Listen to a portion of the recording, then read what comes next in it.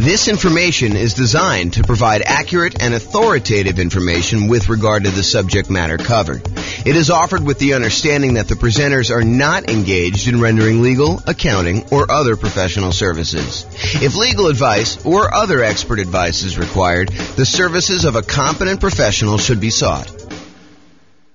Welcome to the Beaumont Real Estate Investing and Real Estate Financial Planning Podcast. Learn all about investing in real estate in Beaumont, Texas, with a combination of real estate financial planning and modeling with numbers specific to Beaumont, plus syndicated, more generalized recordings of live and pre-recorded real estate investing classes, not all of them specific to Beaumont. Be sure to stay tuned after the podcast for a message from our sponsors. Nice. All right. Well, on that note, I'm James Orr. Welcome. Tonight is Real Estate Investing Strategies. I'm going to get started on time. And we got some people straggling in late, but since I'm recording. So Real Estate Investing Strategies. So I taught this class last time about a year ago. I think it was last February or something like that. And it was via webinar. And I made some modifications since. But at the beginning of the last webinar, I told everybody that I was going to do a qualitative approach to real estate investing strategies, where I talk about, how strategies work, what they are, some basic questions about, how you find deals, how you do stuff like that. But I could have just as easily done a quantitative approach where I did numbers for fix and flip or for buy and hold or for nomad or house hacking or whatever you're doing. And so this is the very earliest preview that I am going to do a quantitative version where I'm going to go through numbers. So tonight, if you think about it, tonight is more like an overview of what all the different real estate investing strategies are and an overview on like how they work and everything. And then over the next, whatever it is, 8 weeks or so, we're going to pick one strategy and we're going to go deep into that strategy, like a 2-hour class just on that strategy. And I will take time to go over quantitative stuff. So I will show you, hey, listen, if you're fixing and flipping and you're doing that for the next X number of years, then you will finally have enough money to achieve financial independence and what those numbers look like doing it that way. For tonight, though, it's not numbers, but eventually you'll be able to see a list of all the different strategies and some variations on those for each one of those 2-hour separate classes. And you'll be able to see how long it takes you to achieve financial independence for each one. And then you can compare and say, oh, if I do house hacking, it's this number. If I do nomad, it's this number. If I do buy and hold, it's this number. If I do fix and flip, it's this number. And then maybe I add some variations in there and like, what if I do a little bit better in fix and flip? Or what if I get a little bit more in rent or things of that nature? So the thinking is tonight is more qualitative. And then the next 8 classes or whatever it is, I put them on the schedule. If you guys can look at the group there, you'll be able to see them. And that's going to be more quantitative. At least that's the plan right now, subject to change. Okay, so here's the list. So I'm just going to go down and I'm going to walk you through all the different strategies. And then there's a bunch of slides that go into more detail, but I'll give you an overview of what to expect tonight. So the first one on the list is all the creative financing stuff. So creative financing, in my mind, is primarily going out, doing marketing, finding some type of seller, usually not in the multiple listing service, and then offering them some type of creative financing solution like owner financing or wrap financing or loan assumption or buying the property on a lease option or buying a property subject to the existing financing, something like that. And we're going to go into detail as to what those are, but that's like the creative financing family. And you're not likely to find those inside the MLS. You're likely to find those when you do marketing and you find those deals off market. So we'll go into what all those are in a little bit. The next one on here is buy and hold. And in my mind, buy and hold is buying a property, holding onto it for a long period of time, and usually getting income from it. It doesn't have to, but usually I associate that with getting rent on the property. And that would include the subset of short-term rentals for me. So it's not just buying and holding and leasing to a year-long lease type tenant. It could be buying a property and then converting it to a vacation rental or short-term rental in order to be able to do this. Next one on the list is quick turn flipping. So flipping in my mind is buying a property, usually adding some value in some way, although it doesn't have to be. Sometimes you just solve a problem and the property is ready to go to put it back on the market and you can make enough money, enough spread in there in order to sell the property right away without having to do a lot of work to it. But in the majority of cases, you're buying a property, you're adding some type of value. Most traditionally, people think of adding value as doing paint, carpets, replacing a kitchen, fixing a roof, things that kind of upgrade the property. Although it doesn't have to be that. It can be solving a problem with the property, subdividing it or breaking it into pieces or combining it with something else or things of that nature. So there's lots of variations on how that works. But in my mind, it is a quick process of getting in, doing something to add value to a property traditionally, and then getting out of the property. But it also includes some subsets in here. So, and the last time I taught this class, I was missing some key ones in here. And actually, the ground lease I didn't have on there because it seems like a more unusual strategy, although in some markets, they do a lot of ground leasing. But anyway, I digress. So there was some that I was missing, and some of them that are missing are right here. So I added to my list since the last time, live-in flips, because some people actually ask me, so what about when you go buy a property that needs fix up, you move in, and you're doing the fix up over the next 6 months or a year or 2 years, whatever it takes in order to be able to then convert the property to a rental, or maybe you just fix it up and eventually resell it and buy another property. So live-in flips is also kind of a subset of quick turn or flipping. There's also an additional variation called the 2-year slow flips. The best way I can describe this one is, imagine for a minute you're a contractor or you're a custom home builder of some nature, and you're able to build properties and get a discount. And maybe you're able to build a property and be all in for 90 cents on the dollar.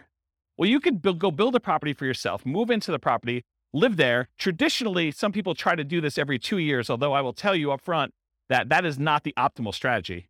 But some people they'll move into a property that they built themselves. They'll live there for 2 years for the tax break. They're really trying to avoid having to pay capital gains by doing the living in a property 2 out of the last 5 years. Then they will go and sell the property. They'll take all the profit they made from the discount they got when building it, plus any appreciation and debt pay down that they have. And that's sort of like a 2-year slow flip is what I like to refer that as. And so there's some reasons to do that, but I will tell you, I've done math on this. I've done some modeling, and my math suggests that it is suboptimal to let taxes dictate waiting 2 years. That if you really can get a 10% discount on a property, you actually should sell, pay the capital gains tax, and actually move on to the next property, even if it's less than 2 years. That's what the math suggests you should do.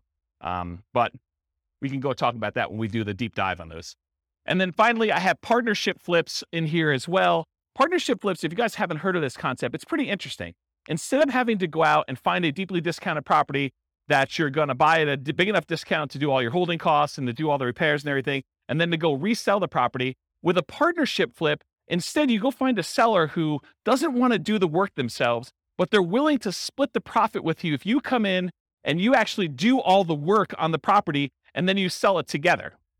So you don't even have to take ownership of the property. In that case, you just partner. You're almost like a general contractor that says, look, I'll go hire my guys. I'll go do all the work. I will go put up the money for the repairs and all this stuff. And then we will then share in the profit that we're going to make on the deal over a set price that we agreed to at the beginning. And so it's an interesting kind of sub fix and flip model to do it that way. Does that make sense? All right, so that's all the quick turn flipping ones. So Nomad, is there anyone here? Oh, I'll just do it for the recording anyway. So Nomad is the process of buying a property, usually as an owner occupant, usually with like a low down loan, like a 3.5% down or a 5% down loan. Sometimes you could do 0% down if you're doing VA or USDA. And you buy a property, you move into the property. You have to do it as an owner occupant in order to get those financing terms. But you move into the property, and according to the terms of the loan that you do, you are required to move into the property and live there for a year. So the lender requires you live in the property for a year. Once the year is up, you buy another property, you convert the last one to a rental property, and you acquire a new one that you move into. And so you can acquire, if you think about this, if you had 20% to put down on a property, by doing the Nomad strategy, you could actually buy 4 rentals for the same 20% down payment.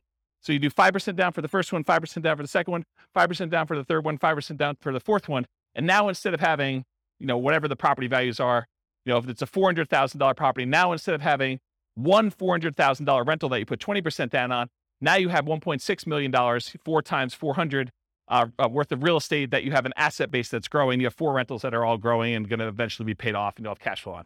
So that's what the Nomad strategy is. And you could do this. You can repeat this for as many rentals as you want. There's no loan limit for owner-occupant rentals. So you hear about sometimes, not being able to get more than 10 loans if you're going to be an investor before you have to go to some type of portfolio loan or some type of more unusual loan product. Well, with the Nomad strategy, since you're buying properties as an owner occupant, there is no limit on the number of owner occupant loans you could do. You can buy your 11th property as an owner occupant, live there, and actually get a 5% down loan. So interesting that way. Then there's a whole bunch of sub versions of Nomad. There's Nomad by proxy. Nomad by proxy is when you have someone else go and Nomad for you. And actually, Dwayne kind of is one of the people that was suggesting we teach a class on this. But the idea is, let's say your grandparents want to move into the area because they want to be near your grandkids. Well, if you can convince your parents, the kids' grandparents, to actually Nomad on your behalf, maybe you even provide the down payment. They actually are the ones moving every year, and you're buying a new house. So it doesn't have to be you that moves into the properties. It could be a family member, it could be your kids. You could decide, hey, while you're in college for the next 4 years, you are going to move 4 times. And I'm going to help you with down payment, and I'm going to be a co-signer on the loan, but you're going to be the one living in the property. And so you can actually acquire 4 properties over 4 years without you being the one that moves using the Nomad by proxy strategy. Then you can also do Nomad where you house hack. So you move into a property and maybe you rent out a room, or maybe you buy a duplex for the first one, or a triplex or a fourplex, and you have roommates, or you have like housemates in the units next to you while you do this. And so Nomad with house hacking is combining the Nomad strategy where you're serially buying houses, sequentially buying them 1 a year, with another strategy of like house hacking. Nomad to short-term rental. This is a new one that a lot of people may not have seen before, but one of the challenges we're seeing, at least in our market here in Northern Colorado, and probably across the country, is this: prices have gone up so much and rents have gone up, but not quite as much as prices. And interest rates have risen such that it's getting harder and harder to cash flow on properties, especially when you're only putting 5% down. And so one of the solutions to that is to actually Nomad into a property, live there for a year, and maybe even during the year, you actually rent it out, vacation rental by owner, or Airbnb or something like that. Where you are buying the property and you're doing short-term rental in order to get some income on it. But then maybe after you move out, instead of converting it to a lease with a 1-year tenant, you can get a lot more income and net a lot more income if you convert it to short-term rentals. The challenge is you probably need to pick slightly different properties when you're nomading originally. You might not want to do, property on the outskirt of town where we've been buying a lot of nomad properties lately. This might be one where you're willing to pay a small premium to have it more in town in a more walkable part of the area. And you pay a premium for that. So you want to make sure that you got your strategies right, but you could then convert those to more of a short-term rental after you nomad in the property. And that could help solve some of your cash flow problems until rents increase enough where it's no longer an issue. And then you could reduce your workload by not having to manage those short-term rentals and convert them to long-term rentals. So does that make sense? So there probably are regulations, and I don't know what they are. So we'd want to go check in with the city and find out if the one that you're considering is able to be converted to a short-term rental. And in some cities, they're requiring licensing to do that. Some cities, they're requiring you, pay the lodging tax or whatever it is. So you need to do the equivalent research in whatever market you're in. I don't know the numbers for Fort Collins. That's not something clients of mine have done. But I think the strategy is to find ones where you can do it. And it might be a property that is already licensed, that maybe the license passes with the property. And so you'd want to go select properties where that is a viable solution and do whatever the regulations say. We're not encouraging you to break the law. We're not encouraging you to kind of go around and try to figure out ways to circumvent things. We're telling you comply and find ones that where it does work. And if it means it doesn't work in that particular area, then we're not doing it. So that's what I would say about that. And so one of the reasons why I'm reluctant to give very specific answers in some of these things is these things change over time. And, a year from now, it could be very different. They could say, nope, we're not doing any more. Or they could be like, yeah, it's a free for all. Anyone can do it. Any property, any part of town. You don't ever know. So yeah, the correct answer is before you buy a property, you should do that due diligence to make sure. And if you're not willing to do it before you go under contract, you absolutely 100% should be doing it while you're under contract, while you're able to deal with that provision in the contract that gives you the right to do your due diligence, and you are able to terminate based on finding out if it doesn't work in that case. But it's better to do before you go under contract, especially if you're having to be aggressive and bid and waive things and things of that nature. So yeah. Any other? Good. Yeah. Do you have any other? Okay. All right, cool. So that's the list on there. Oh, so that Nomad to short-term rental is another option for Nomad. Lease option Nomad. Lease option Nomad is a variation on combining lease option exits with the Nomad strategy for acquisition. If anyone has ever read the book I published, it's called how to acquire a multi-million-dollar real estate portfolio starting with $3,000. Or if you've seen the class with the same title, it's that strategy. It's buying a nomad property. And then once your year is up, instead of actually converting it to just a long-term rental, you decide to do a lease option exit. You find a tenant buyer who wants to move into the property, who wants to buy it from you, and they need a year or 2 or 3 to do whatever they need to do in order to get qualified for the loan and purchase it.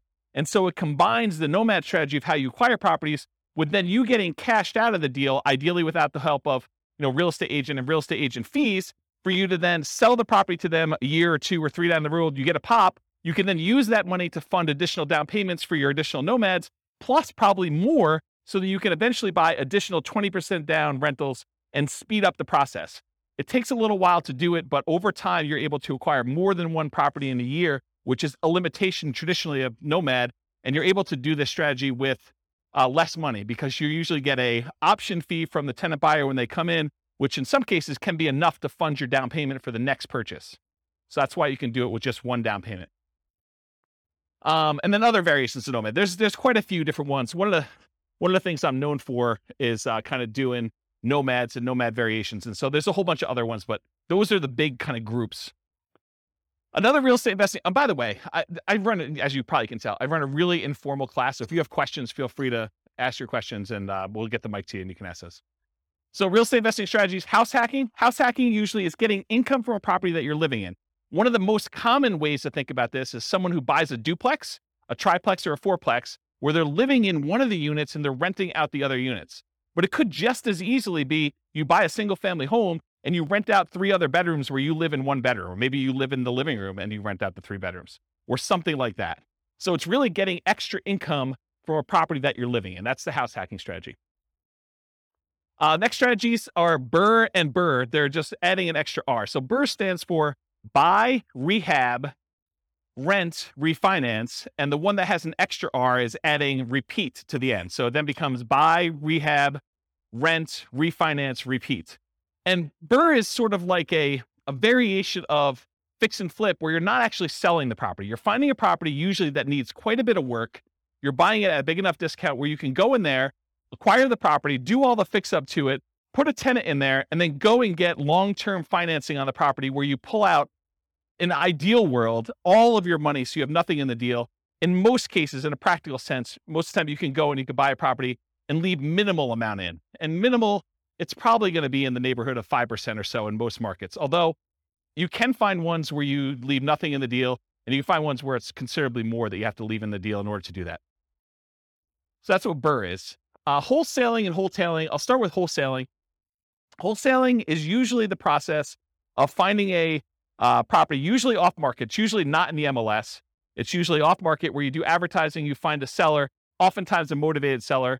You come to an agreement with the seller, you put the property under contract, and then you go and you take your contract, which now is personal property to you, and you try to sell your rights to that contract to another investor. And that other investor is going to close on the property and actually pay you a fee to become you in the deal and take over your rights in that contract. Okay. If you think about it, wholesaling is very similar in a lot of ways to what a real estate broker does. So a real estate broker goes out, they have to find a seller who wants to sell a property. They come to an agreement with that seller over what price they want to be able to sell that property for.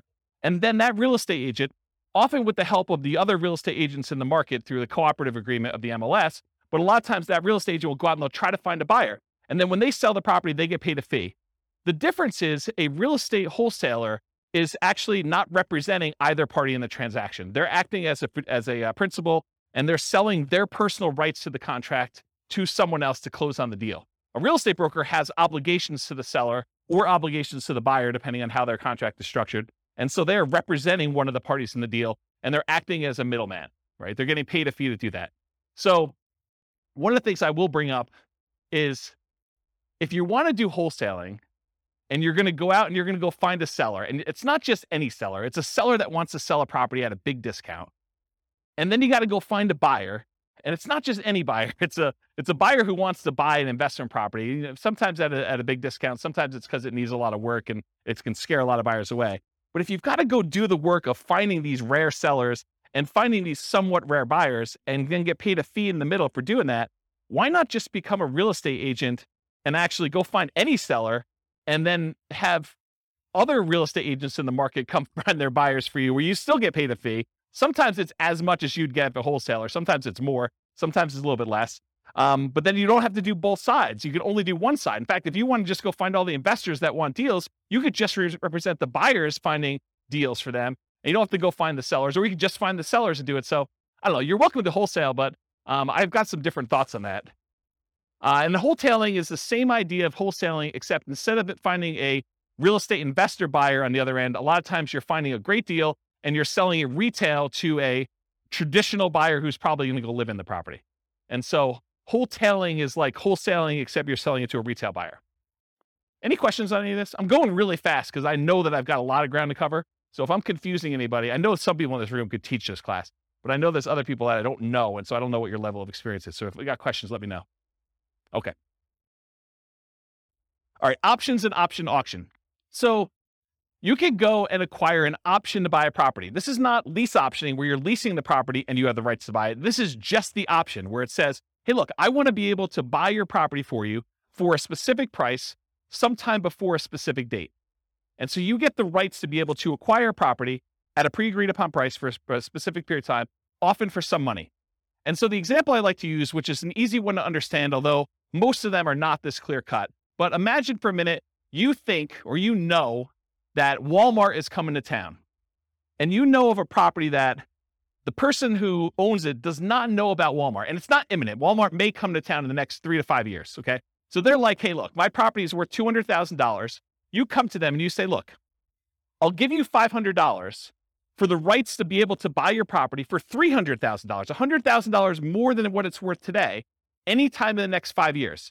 I give you $500 today, and I'll be able to buy it for $300,000. And they think to themselves, it's only worth $200,000 today. This guy wants to give me money to be able to buy it for $300,000. Even if they bought it for $300,000, that's a deal. I would take that. And so they think to themselves, $500, that's free money to me. And they sign an option agreement. Well, 3 years later, Walmart comes into town and you're the holdout. The lot that they want, the corner that they want in town is the one that Walmart wants to build on. And Walmart's coming in and say, look, what's it going to take? And you know that they'll buy it for $400,000.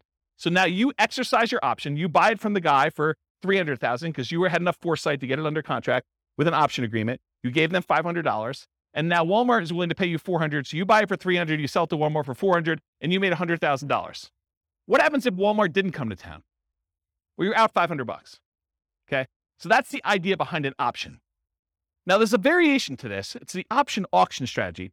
This is another cash flow strategy if you're looking to make money in the short term. So the idea is you go out, you do marketing, you find some type of seller who's somewhat motivated. You come to an agreement on terms for a price that you have an option to buy the property from them for. You get your option in place with the seller. Then you go out and you do a marketing blitz where you do, there's a book on this. I think it's by Bill Efros, I think. It's a 7-day sale. And the idea is you go and you do a marketing blitz for a week or a weekend, and you basically have everyone come through an open house. And then on Sunday night, you ask people who is interested in bidding on this property, and you run an auction in order to sell that property to the highest bidder via, round robin telephone that evening. So basically you call up the first guy, says the bidding is going to start at $200,000. And it's usually below market where you started at. Would you like to bid $200,000? They're like, yes, great. You call the next guy in the list. Would you like to bid $205,000? Yes. Okay, great. You keep moving around until people drop out, and whatever the price it gets to, as long as it's above your reserve amount, your minimum that you have, then you sell the property, you sell your option to them, and they close on the property and they buy it, and you collect the difference between the numbers. So that's what option auction is. Come on and have a seat. So that's what option auction is. To be kind of comprehensive, I put in here real estate investment trust. It's sort of the odd one out, right? Because a real estate investment trust is not as much a real estate investing strategy as it is a very passive, you're participating in someone else doing some type of large scale real estate syndication. And so you come in, usually through a stockbroker, you pay some money in order to become one of the cash partners in a deal in order to acquire, usually like larger buildings or larger apartment complexes or things of that nature. And so that's what a real estate investing trust is. I put probate on here. That too is also kind of a weird one because it's not as much a real estate investing strategy as a source of deals. And I wanted to sort of be comprehensive about it because it didn't really fit in with everything else. But you could go to estate attorneys or probate attorneys, and a lot of times they are dealing with the estate and they don't want to have a piece of real estate in the estate. They want liquidity. They want to have the money to distribute to the heirs instead of a piece of property, especially if it's a large portion of net worth and they can't evenly divide it pretty clearly. So a lot of times they'll go and they'll want to sell a property, and you could come in as a real estate investor. And sometimes these properties, because a lot of times it's elderly people that haven't maintained their property appropriately, they need work or updating. And so it's sort of can be an option for a fix and flipper or a burr person or someone who wants to, maybe even nomad into it or something like that. But it's more of a source of deals. So you can get the list of people that are in probate. Probate's when someone dies, in case you didn't know. So someone passed away, they go into probate, and their estate needs to get distributed. So that the process of distributing the assets is called probate. So you can go find those deals that way. And then they have to publish that in the paper. So it becomes a public list. So it's a source of places you can market to. Short sales and foreclosures. Again, this is just a source of deals. I mean, short sales is when a seller needs to get the permission from the bank to pay less than what the balance on the mortgage that's due in order to facilitate a sale. So let's say you have a $400,000 property. Someone owes $400,000. In order to be able to sell the property, the bank has to say, hey, I'm willing to accept slightly less than $400,000 in order to get this sold. Otherwise, it's going to go into foreclosure. We saw a lot of these during 2008, 2009, 2010 kind of era. And since then, we haven't seen very many at all. But this may come back, right? It may come back at some point in the future. So really, that's a strategy where you go and they're usually listed inside the multiple listing service because the real estate agent is usually listing it for the seller, and the seller has gotten permission or will get permission from the bank to accept less than what's owed in order to let a sale go through. And so that's a way to get properties that way. And then foreclosures is once the bank has to take ownership of the property back.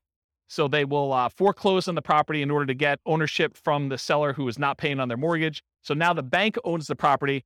In most cases, during the foreclosure process, there's a foreclosure sale, a lot of times at the courthouse, and the bank will have to bid to get their property back, or other people can bid more than what they owe and try to buy the property that way. But if the other people don't bid it up, then the bank actually forecloses. They take ownership of the property, and then they usually turn around and list it in the MLS as a foreclosure. It's a bank-owned foreclosure inside the MLS, and then real estate investors or anyone can go in there and buy those properties from the MLS, but they're bank-owned. So I think I covered all those. So tax liens and tax deeds. So you could go, if you don't pay your property taxes, the county wants the money that you would otherwise have from property taxes in order to be able to do their good work, do their roads and schools and all that other stuff. So what they often will do is they'll say, hey, if you're an investor, you can come in and you can pay the property taxes on behalf of Johnny Seller or Johnny Homeowner. Johnny Homeowner hasn't paid the property taxes, so you as the investor come in, you pay the taxes on behalf of Johnny Homeowner to the city or the county, and then Johnny Homeowner needs to actually pay you the taxes back plus an interest rate.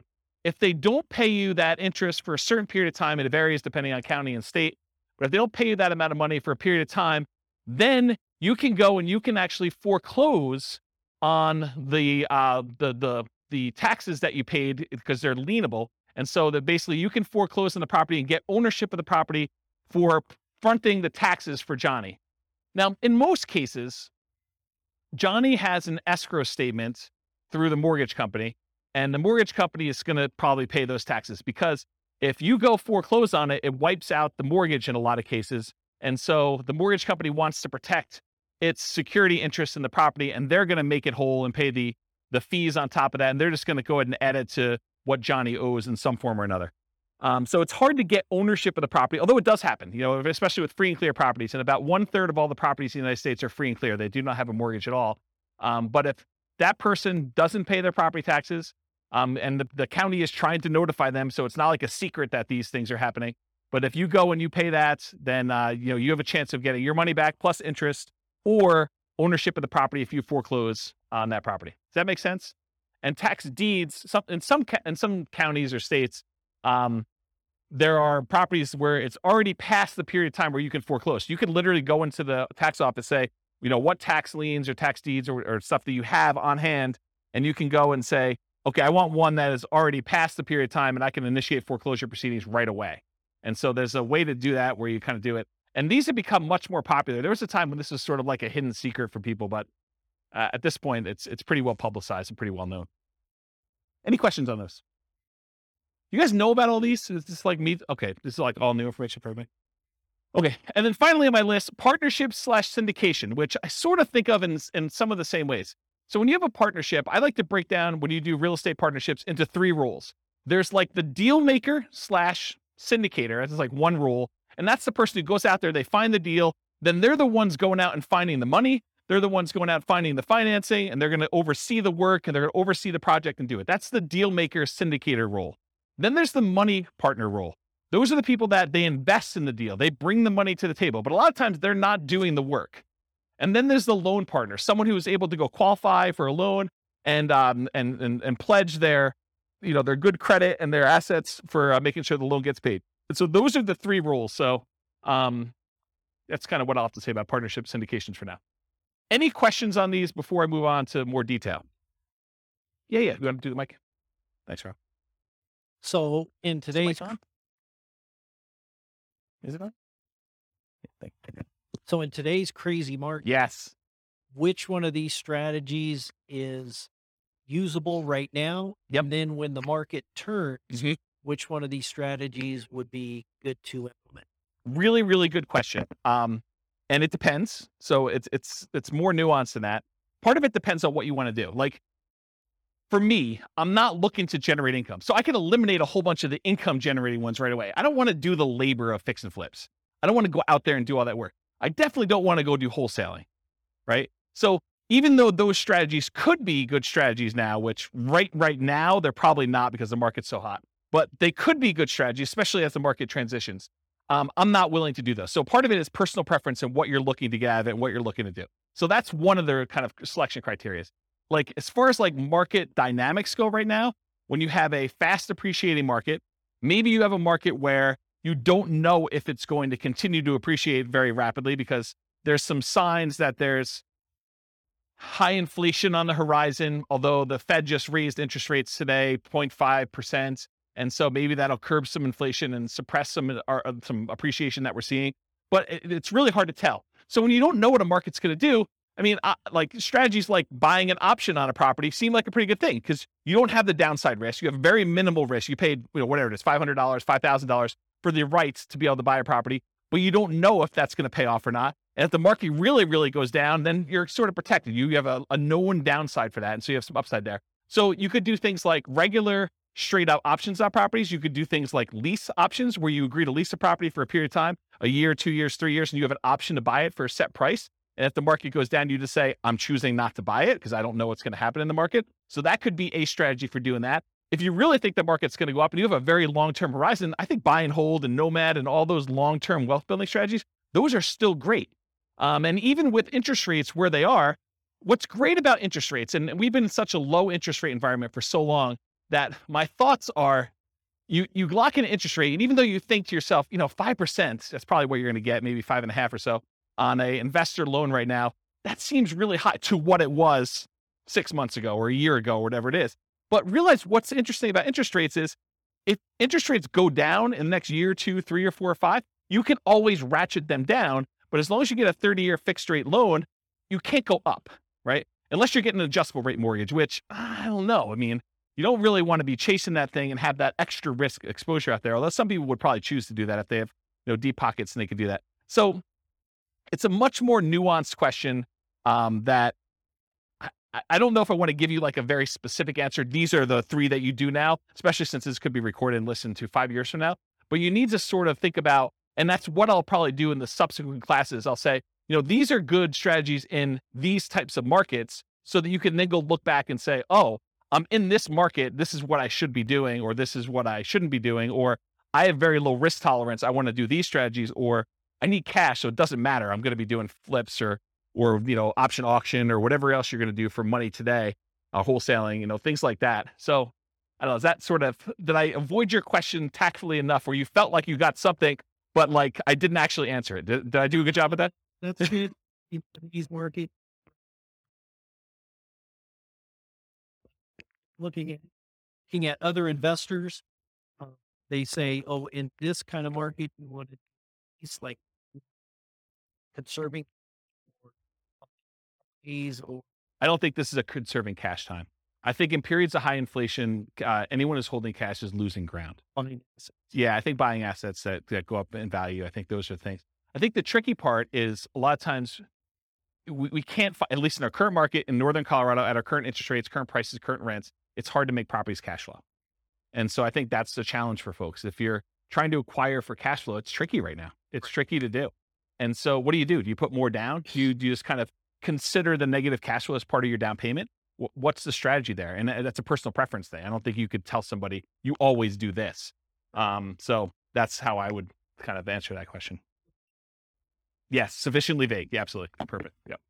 Yeah. All right.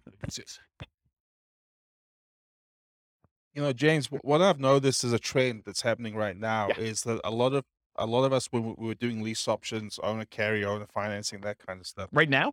We just can't do them right now because the seller really has options, which is sell. Oh, right now. The market's so hot that a seller can basically put it on the market and get above thing. But we're entering a golden age, because the golden age that's coming is all of these really low interest rates, all the options like lease option, wrap financing, subject to, that's coming. We need a softening of the market where now this becomes an option for sellers. Our solutions become options. Is that where you're going with that? Yeah. So what I've seen is a pivot where a lot of people have moved over to master leases in particular, where they're going in on a master lease and attaching it to it. They're creating a performance lease so that no risk at all, essentially being a property manager and keeping 10%. But they're also attaching a right of first refusal and or an option to purchase it in the thing. So I'm seeing a lot of that. And those are exactly the same people who were doing a lot of lease options before. But it's just kind of interesting. They're trying to position themselves for that golden age, which is coming in 2 years' time, right? Yeah, I don't know if it's 2 years, but yes, I think we're coming into a period where, for the last, whatever it's been, 3 years, 4 years, we've seen these extremely low interest rates. And so at some point in the future, the market shifts and sellers start to struggle with being able to sell their properties. Maybe there's a glut of properties that are for sale and not enough buyers. And now investors come in and they add liquidity to the market historically. And so now you could come in and you can find sellers that are in situations where a offer to buy a property subject to, or a wrap financing, or a lease with an option, those become attractive to certain sellers at certain periods of time. And so now you can come in and you can take advantage of the really low interest rates we saw historically last few years, a few years in the future. But that's not here yet, right? And so we're sort of like waiting for a period where the market has shifted enough and you can take advantage of different strategies at different times. So I don't know. That's where I am with that. Hopefully that's helpful. Yep. Yeah. But like, what would I recommend for clients? I would recommend they look at whatever strategy makes sense for their particular situation. And I think for a lot of folks, Nomad still is the best strategy. It takes very little down payment. It takes relatively small amount of time. It's a really good way to dollar cost average or dollar value average into the market, one per year over time until something shifts. And so for the people that are on limited down payments, it's a great way to get in and acquire properties. For someone who has a lot of assets and they're sort of waiting for the best time to buy with those assets, then buying a property a year with a very small investment in order to acquire that doesn't seem like a bad thing to do with a tiny bit of your asset pool that you're going to deploy. So I like Nomad for that reason. If you're trying to like, hey, I've got $1 million or $2 million or $5 million and I need to place it because I don't like the risks of the stock market right now or whatever else I've got, and I got to put it into real estate, it's a tricky time because it's hard to produce cash flow unless you put a lot more down. You're buying properties all cash or you're putting 25, 30, 35% down, at least in our market. In other markets may be different, right? So it depends on the client and what they're doing. You're a real estate broker. You sort of know this. The thinking is you have to go to the client and find out what they're trying to accomplish and say, these are the options that you can do based on what you're trying to accomplish. This one's not amazing right now, but where else can you do better than, and you tell them what the numbers are for that deal at that time in the market right then, right? So we run numbers with Nomad right now. Cash flow is really negative, right? When you kind of do it in our marketplace, but you look at the overall return. Can you beat this? And where can you beat it? Long term.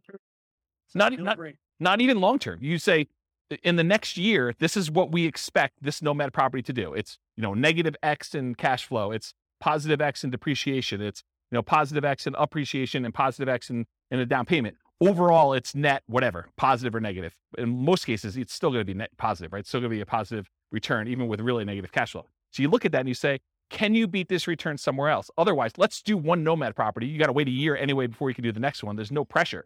We can just, if the market changes and we have to shift, not a big deal. You have a property. You could live in it. You could sell it. You convert it to a rental. You could do short-term rental, whatever you want to do with it. Now you've got one asset. Then we decide, we go out 9 months into the future and you reevaluate the kind of playing field at that point. You say, okay, I've got this amount of down payment. This is what the market looks like. This is what interest rates are. This is what rents are. This is what prices are. What can we do? And so I think you then look and you make decisions. Unless somebody has a lot of money and they're trying to deploy it right away, that's the big risk of what do you do with all of it? Do you space it out? Do you make one big investment and try to acquire a whole bunch of properties? Are you trying to buy some big multifamily, which is hard to do in our marketplace and cap rates are kind of wacky right now to begin with? I think so. I think they're slowing down because it's hard to even get deals. The last 6 months in our marketplace, probably longer than that, but the last 6 months in our marketplace, we've seen people bidding on properties where there were 20 offers. And it's hard to do 5% down for Nomad and make up 10% additional in price as a down payment. Now you're at 15% down, right?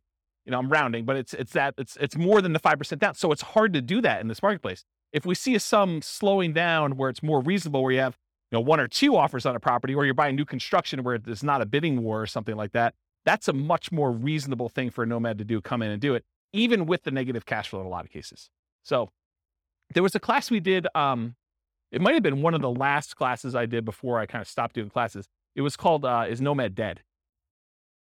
And that was a discussion about this, because there was a class where it was a discussion about, when I first started teaching Nomad, it was whatever it was, $250,000 properties. And now properties, the same properties in the same neighborhood that my clients were buying for $250 were now like $420 or something like that.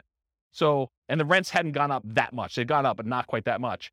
So like we ran the numbers of like then versus today. And I showed them the difference of what it was like buying Nomad in the golden age, which it really wasn't a golden age. It was just whatever the market was at the time.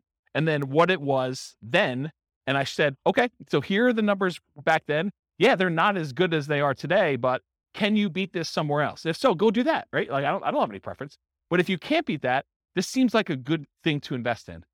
And then you can go and make a decision. And I think that's a good way to look at it all the time. Every time you make a decision about Nomad, you're like, okay, this is what it looks like if I could buy today. Should I do that? Or can I do something else? Can I go buy Dogecoin, or can I go buy GameStop, or go buy Twitter, or that, Activision Blizzard, with their acquisition or whatever they're doing. Some of this like opportunity where you think, okay, well, I could do better than Nomad. Well, then do that. Okay. Which I think maybe just put it on. I don't even think you can decide that, right? That's your choice. But I don't think that's something I would recommend. And there is a number at which someone's like, I can't swallow X dollars negative money. Good discussion. All right. We go over. It's all you though. Okay, here we go. Because that was slide 1 of like 100. All right, here we go. So I wanted to start this early, but I wanted to give you the like content of the class first before we got here. So get rich quick versus get rich slow. In general, if you're thinking about, okay, I want to get involved in investing in real estate, there's a need for you to put food on the table, to put gas in the car, to kind of pay for health insurance, whatever you're doing. So you need money to live on. So you need a way to generate income to live on while you build wealth in some form or another. If you have enough assets to acquire properties to generate that income, that's great. Most folks do not, though. They're not coming in with $5 million that they can deploy and buy a whole bunch of rentals and generate cash flow to live on if they're going to do that. So that means you need either one of 2 options. You either need to get a job that provides income to live on, and maybe take some of the capital from that job and deploy it into real estate to then use the real estate to build wealth over time.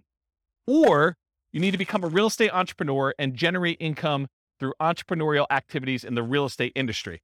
This is essentially starting a real estate business, doing the strategies that are most likely to generate very short-term money, which is really just a job in the real estate field. So jobs in the real estate field look a lot like wholesaling, fix and flip, real estate brokerage, things like that generate like money that you could put food on the table in a very reasonable amount of time. Okay. So those are like the equivalent of getting a job. So if you're like, I have a job and I could provide food to live on. Now I'm going to use some of that money to go buy Nomad or Burr or, a property to live in or buy and hold or whatever we're doing here. Or you get a real estate entrepreneurial job and you either use that money to live on and take some of it to reinvest, just like you would from a job. And then you get to kind of cherry pick your deals off the top in some of those kind of positions to do that. Does that make sense? Okay. Then, with all this stuff being said, invest for more passive cash flow and wealth building.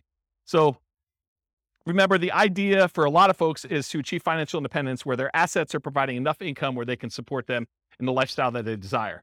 And one of the ways to get there is cash flow from real estate or money invested in some type of asset, stocks or bonds or something else that is throwing off, some capital growth and or dividends or some type of money coming out there. And a lot of times the asset base, you're using some type of like 4% rule or 3% safe withdrawal rate or something like that in order to generate some money from that or the money from the real estate. And I'll throw it in there just to be complete, or passive income from like Social Security, annuities, or pension. So those are really the three sources of money for achieving financial independence. Any questions on this? No way I'm getting through this 2 hours. Okay. So real estate investing strategy. So tonight I'm going to primarily talk about, which is on the next slide, but the entry, the holding period, and the exit period. Because remember, real estate investing strategies, what is a strategy? It's a unique combination of how you get into the deal, how you hold the deal, and how you get out of the deal. That's sort of what the definition of a strategy is. And so in this case, tonight, I'm going to talk about entry, different ways to finance acquiring properties, different ways that you can acquire properties through different channels, holding period, whether it's an active or passive investment, the duration of your hold, if you're wholesaling, you're kind of just flipping your contract, if you're doing a flip and it's 3 to 6 months, or if you're doing like buy and hold forever or nomading or something like that. And then exiting, your exit financing, how you're getting out of the deal, how someone's going to cash you out, and then the channel for exiting, how you're going to exit the property or get rid of the deal. And so those are the ones I'm primarily going to talk about. For the sake of time and breath, we'll focus primarily on those. I'm not going to talk about all these secondary categorizations. I started putting together a database of all the strategies and then classifying them to a whole bunch of different criteria. And I'll just quickly run through this criteria, but that's really what it is. And a lot of the secondary criteria is what we're going to cover when we do the individual classes. So I'll do a whole class on just buy and hold. I'll do a whole class on fix and flip. I'll do a whole class on nomad. And then I'll cover a lot of these secondary ones. So how much money is really required for them? What's the credit score required? What's the investing style? Are you an investor where you're actually deploying money and expecting to get a return? Or are you an entrepreneur where you're actually doing work in order to generate money through work? What's the stability? Is it passively stable or is it actively stable? Do you have a balloon on a property, which is more of an active stability? If you leave that thing alone, it could blow up on you. Where a passive stability is, if you don't do anything, it's sort of safe. It just kind of hums along and does its own thing. How scalable is it? Is this something that is going to be really hard for you to scale up and do bigger size? Or is this something that is super easy to scale? What skills are required? This reminds me, the skills. One of the things I started doing when I was making this database of real estate investing strategies is I was going to make a list of, and you tell me if this is a good idea. This is why I want to do these live. You tell me if this is a good idea. So I'm going to make a list of all the different things you need to do in all the different strategies. So analyze deals as an example, raise money as one example, hire a property manager, manage a property manager, like all the different kind of like big category things you need to do for every single strategy. And then maybe what I do is I write software that gives you an assessment where you say on a scale of 1 to 5, how good are you at doing all these different skills? And then certain skills apply to more than one strategy. I can sort of give you like a measure of which strategies are better for you based on the skills that you tell me you're good at. And I give you almost like an assessment for becoming a real estate investor. You tell me what you're good at, what you like doing, and I spit back out to you and say, well, these are the strategies based on what you tell me you're good at that you should consider doing. Is that a good idea or a bad idea? Oh, you have questions? That's a great idea.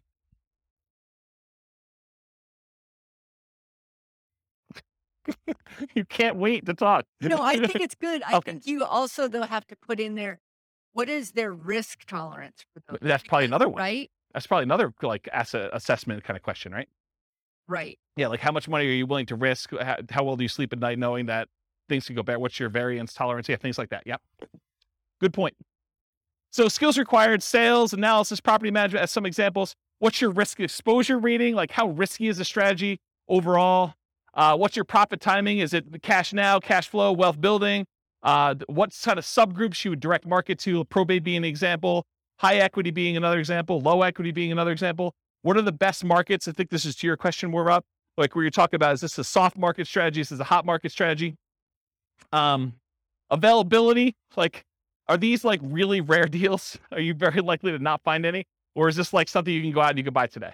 And then can you invest using retirement accounts? Kind of another one on there. So those are like my secondary criteria. We're not going to talk a lot about those tonight. It's primarily going to be this primary categorization. All right, so here's a visual. There's no way I'm going to get through this. Here's a visual of the three different things. So the entry, the holding period, and the exit. The channel and financing for both the entry and the exit, and then the holding period, whether it's active or passive, and the duration for that. Okay? Gonna be great. All right, so buying, acquiring, entry into real estate market consists of two major considerations: the channel, the source of where you can find those deals, and then how do you finance it?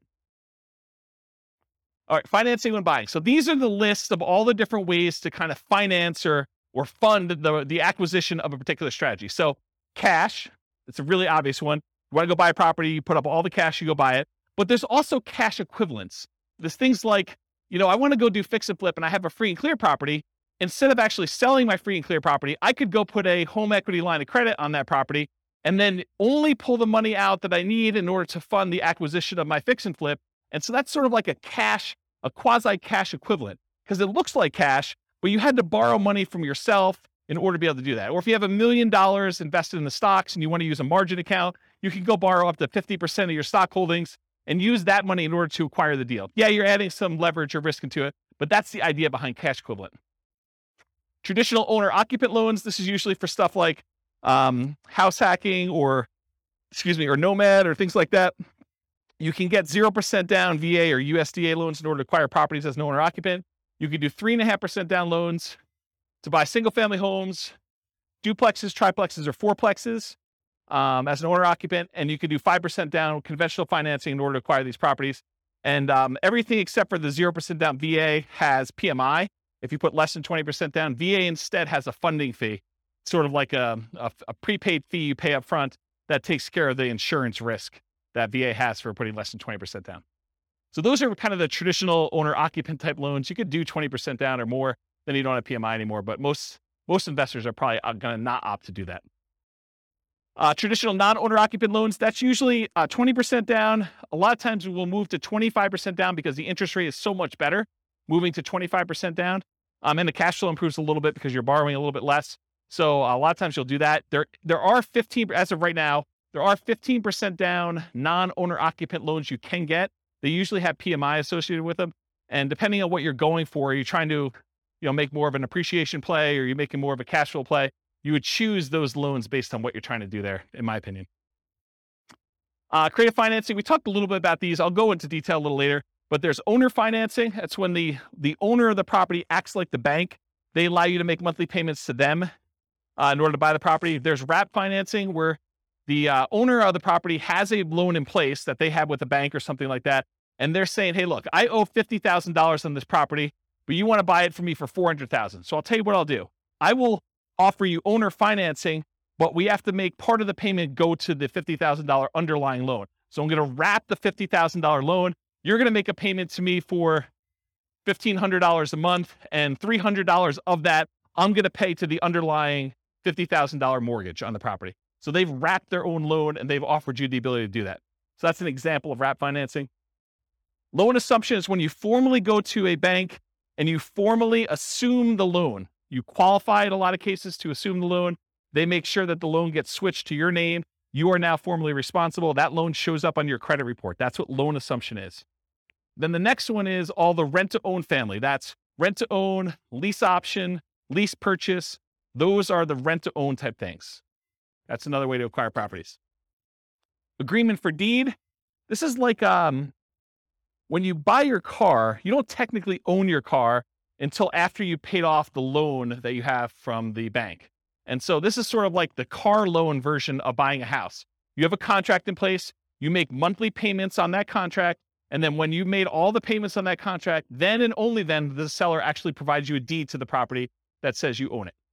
Okay. And then subject to. Subject to is where you actually transfer, the seller deeds you the property. You now are the owner of the property because deed signifies ownership. So the seller deeds you the property, but you do not pay off the mortgage. You just start sending in payments to the bank on that underlying mortgage. You do not go to the lender and say, I would like to formally assume that loan. You basically just say, seller has deeded me the property. I'm making payments on the seller's old mortgage, and you're not paying it off until it's paid off through its normal payment process or you sell it. Okay? So that's the difference between subject to and loan assumption. You can partner on a deal. The partner can do any of these, right? They can go get cash. They can do traditional non-owner occupied financing, or maybe they do something else. No financing required. So in some cases, like when you're wholesaling, you may not need financing. You're actually getting a property under contract and you're selling the rights to your contract. So you may not need financing on it at all. Hard money. A lot of times if you're buying a fix and flip property, you will go get a professional lender who's used to lending on properties that need fix up. And a lot of times they'll do, 70% loan to value or 80% loan to value, or 65% loan to value. A lot of times there'll be points. Well, a point is percentage of the loan amount that you're taking that you pay as a fee up front in order to get the loan. And then there's an interest rate, usually 8, 9, 10, 12, 15, 20%, depending on what the interest rate at the time is and how good you are negotiating and their programs and things of that nature. So that's what hard money is. There's also a version of hard money where if you're wholesaling a deal and for some reason you're unable or unwilling to assign your contract to someone else, you can go and say, I want transactional funding. It's also called dough for a day, where you go to the title company and there's a lender that provides you money in order to close on your deal. And then the very next day you pay it off, or later that afternoon, you pay it off and sell it to someone else. And so you need money, but it's only for like a really short period of time. Transactional funding is the name of that, or dough for a day. Private money. Private money is when you get like Aunt Sally to loan you money. This is not a professional lender. It's not like you're going to go and market to find private lenders. If you're marketing to find private lenders, you're really looking for more hard money lenders. This is sort of like, I go to my grandmother and I'm talking to her at Thanksgiving dinner and I say, so Grandma, what are you doing? She's like, doing good. I've got all my money invested in, CDs and I'm earning 1%. You're like, yeah, I'm doing all this house flipping and I'm paying my hard money guy 10%. And she's like, 10%? That's crazy. I would love to even earn 5%. You say, well, Grandma, I would be willing to pay you 5% if you loan me the money instead of you keeping it in CDs at 1%. And now you've got a private loan from Grandma. Okay, that's how that works. None required. I guess I have that on there twice. Note to self, remove that. Utilize existing seller's ownership. This is like an example with the partnership flip, where you're going and you're partnering with the seller, and then you're coming in, you're going to provide all the repairs and do all the work and bring in the contractors and do that, and then you're going to split the profit. Well, you don't really need financing for that. You're utilizing that the seller already owns the property. Maybe they've got a mortgage on it. They're just going to keep making their mortgage payment, but you don't have to come in with new financing in that case. And then private mortgage insurance, that's needed whenever you put less than 20% down on a property. There'll be private mortgage insurance involved, with the exception of VA loans, which have that funding fee instead. Or Grandma. Grandma doesn't have PMI. Any questions on financing? Sweet. Channels when buying. You'll notice, I'll point it out if you don't, that there's an alligator behind this thing. And the alligator is for a reason. Finding deals is like looking for an alligator in a lot of ways. And I'll explain what I mean. If you wanted to find an alligator, you could, in theory, go down into the sewers of New York City, and it's possible someone recently flushed an alligator down there, and you could stumble upon an alligator and find one. That is definitely a possibility, right? But if you really want to find alligators, you're probably going to Florida. And if you really, really want to find alligators, you're probably going to the Everglades, okay? The same thing is with deals. Could you find a subject to deal, a deal where the seller is willing to deed you the property and you just start making payments on their mortgage? Could you find a subject to deal in the MLS? Could you find an alligator in the sewers of New York City? Yes, it's possible. But if you really want to find a subject to deal, you probably want to go find some type of for sale by owner. And probably, if you really want to do it, and that's like the Florida equivalent, you probably want to actually go and find a for sale by owner that's not already marketing their property and doing the advertising themselves and looking for more of like a retail buyer. You probably want to do some type of marketing to uncover some type of motivated seller of some sort, and then find it where subject to actually makes sense and it's a deal for them. Does that make sense? Do you understand why I use the alligator analogy? Okay. All right, so where can you find deals? You can find them inside the MLS, including, which some people don't believe, you find foreclosures inside the MLS, because that's where banks list them after they've taken them back as foreclosures. You could also find short sales. Short sales are when the seller, where the lender accepts less than what is owed in order to facilitate a sale, and those show up in the MLS. Then you have the whole for sale by owner group. there's actively marketed for sale by owners. This is when a for sale by owner puts a sign in their yard, they put up their ad on Craigslist, they put up their ad on Zillow, and all those other places, and they are trying to actively sell their properties themselves. That's an actively marketed for sale by owner. But then you also have hidden for sale by owners. These are properties that are for sale by the owner. There's no agent involved, but you find these through marketing, sending out direct mail, putting up ads on Google or whatever else you're doing, and making a website, doing networking, telling people, hey, listen, if you ever want to sell your house, or you know someone who wants to sell, I'm a buyer, I'm an investor, I'm looking for properties that I can do work on and flip, or whatever you're looking for. So through marketing and networking are the two ways to find non-actively marketed for sale by owners. You can also find deals from wholesalers. So wholesalers are out there usually doing these stuff, hidden for sale by owner stuff, marketing and networking in order to find deals. That's primarily where wholesalers find deals. And so the wholesalers can be the source of those deals. They become the middleman. They almost become like a subset of the multiple listing service, except they're a one-person MLS. They find their own deals, they put them under contract, and then they're trying to sell their contract to someone else. Tax lien or tax lien sales. Auctions. So when a property is delinquent enough, the bank will start the foreclosure process, and then they will have an auction to bid on basically what they owe on the property or what someone else is willing to bid in order to buy the property. And so there's foreclosure auctions. There's also IRS and other government auctions, like a DEA auction. So if a house gets seized for, I don't know, before it was, growing weed. I mean, you could have your house seized. I mean, until it federally becomes legal, technically could be seized by the DEA for that. Or you don't pay your taxes and the IRS decides to seize your property and they offer it on auction. So you could do those types of auctions in order to find some properties. But I remember before I was telling you about like how accessible are deals, like what's the commonality, how available are they? It's a relatively small list, right? I mean, it's not like you've got MLS size number of properties going through the IRS sales or DEA sales, right? Make sense? Russian yachts. There's a whole bunch of Russian yachts for sale right now. Stockbrokers, you can use those to acquire REITs, real estate investment trusts. Syndicators, someone who's going to go and put together a syndication. They're going to buy a big apartment complex and they want to sell their shares of their syndication to you. And then REO is real estate owned by banks. So in some cases, some banks, they may take back a portfolio of properties and instead of listing them in MLS, they may actually fish it out to their real estate investor clients first. And so any properties owned by the bank, real estate owned, could also be offered directly from the bank in that case. Any questions on this? Sweet. Making up time. All right, so that was the entry stuff. Now we're going to talk about holding. So you have two groups, active or passive, and then duration. So active or passive, you're actively adding value, like doing a fix and flip. And is the property vacant or is it owner occupant? Are you doing like a fix and flip where it's a property that's vacant, you're doing work on it, or is it like a live-in flip that you're doing over the next 6 months or year or 2 years or whatever you're doing? Those are kind of the two ways to think about it. Active income, rent. It may or may not choose to actively do things to add value during this period. It's up to you as to whether or not you want to. And that's receiving rent. That's the active process of receiving rent on a property. Or owner financing, where you actually sell the property and you're collecting money from the property that way. And then passive, whether you're not really directly involved, you've made an investment, like you've invested in a syndication or you invested in a real estate investment trust, and you've just got your money out there. You're not really doing anything at all. Reminder to self, I need to add making hard money loans as sort of like a tangential real estate investing strategy, because I think a lot of investors aspire to become hard money lenders. So I should probably make a note to add that. Duration. Just contract. Are you wholesaling a deal? You're going to go under contract. You're going to sell your contract. The only period of time that you're actually kind of even quasi owning, you don't really own, but you have equitable title in the property when you own when you have the contract on it. So that's sort of like just the contract period for wholesaling. Forever. You're going to buy and you're going to hold. You're never selling that thing.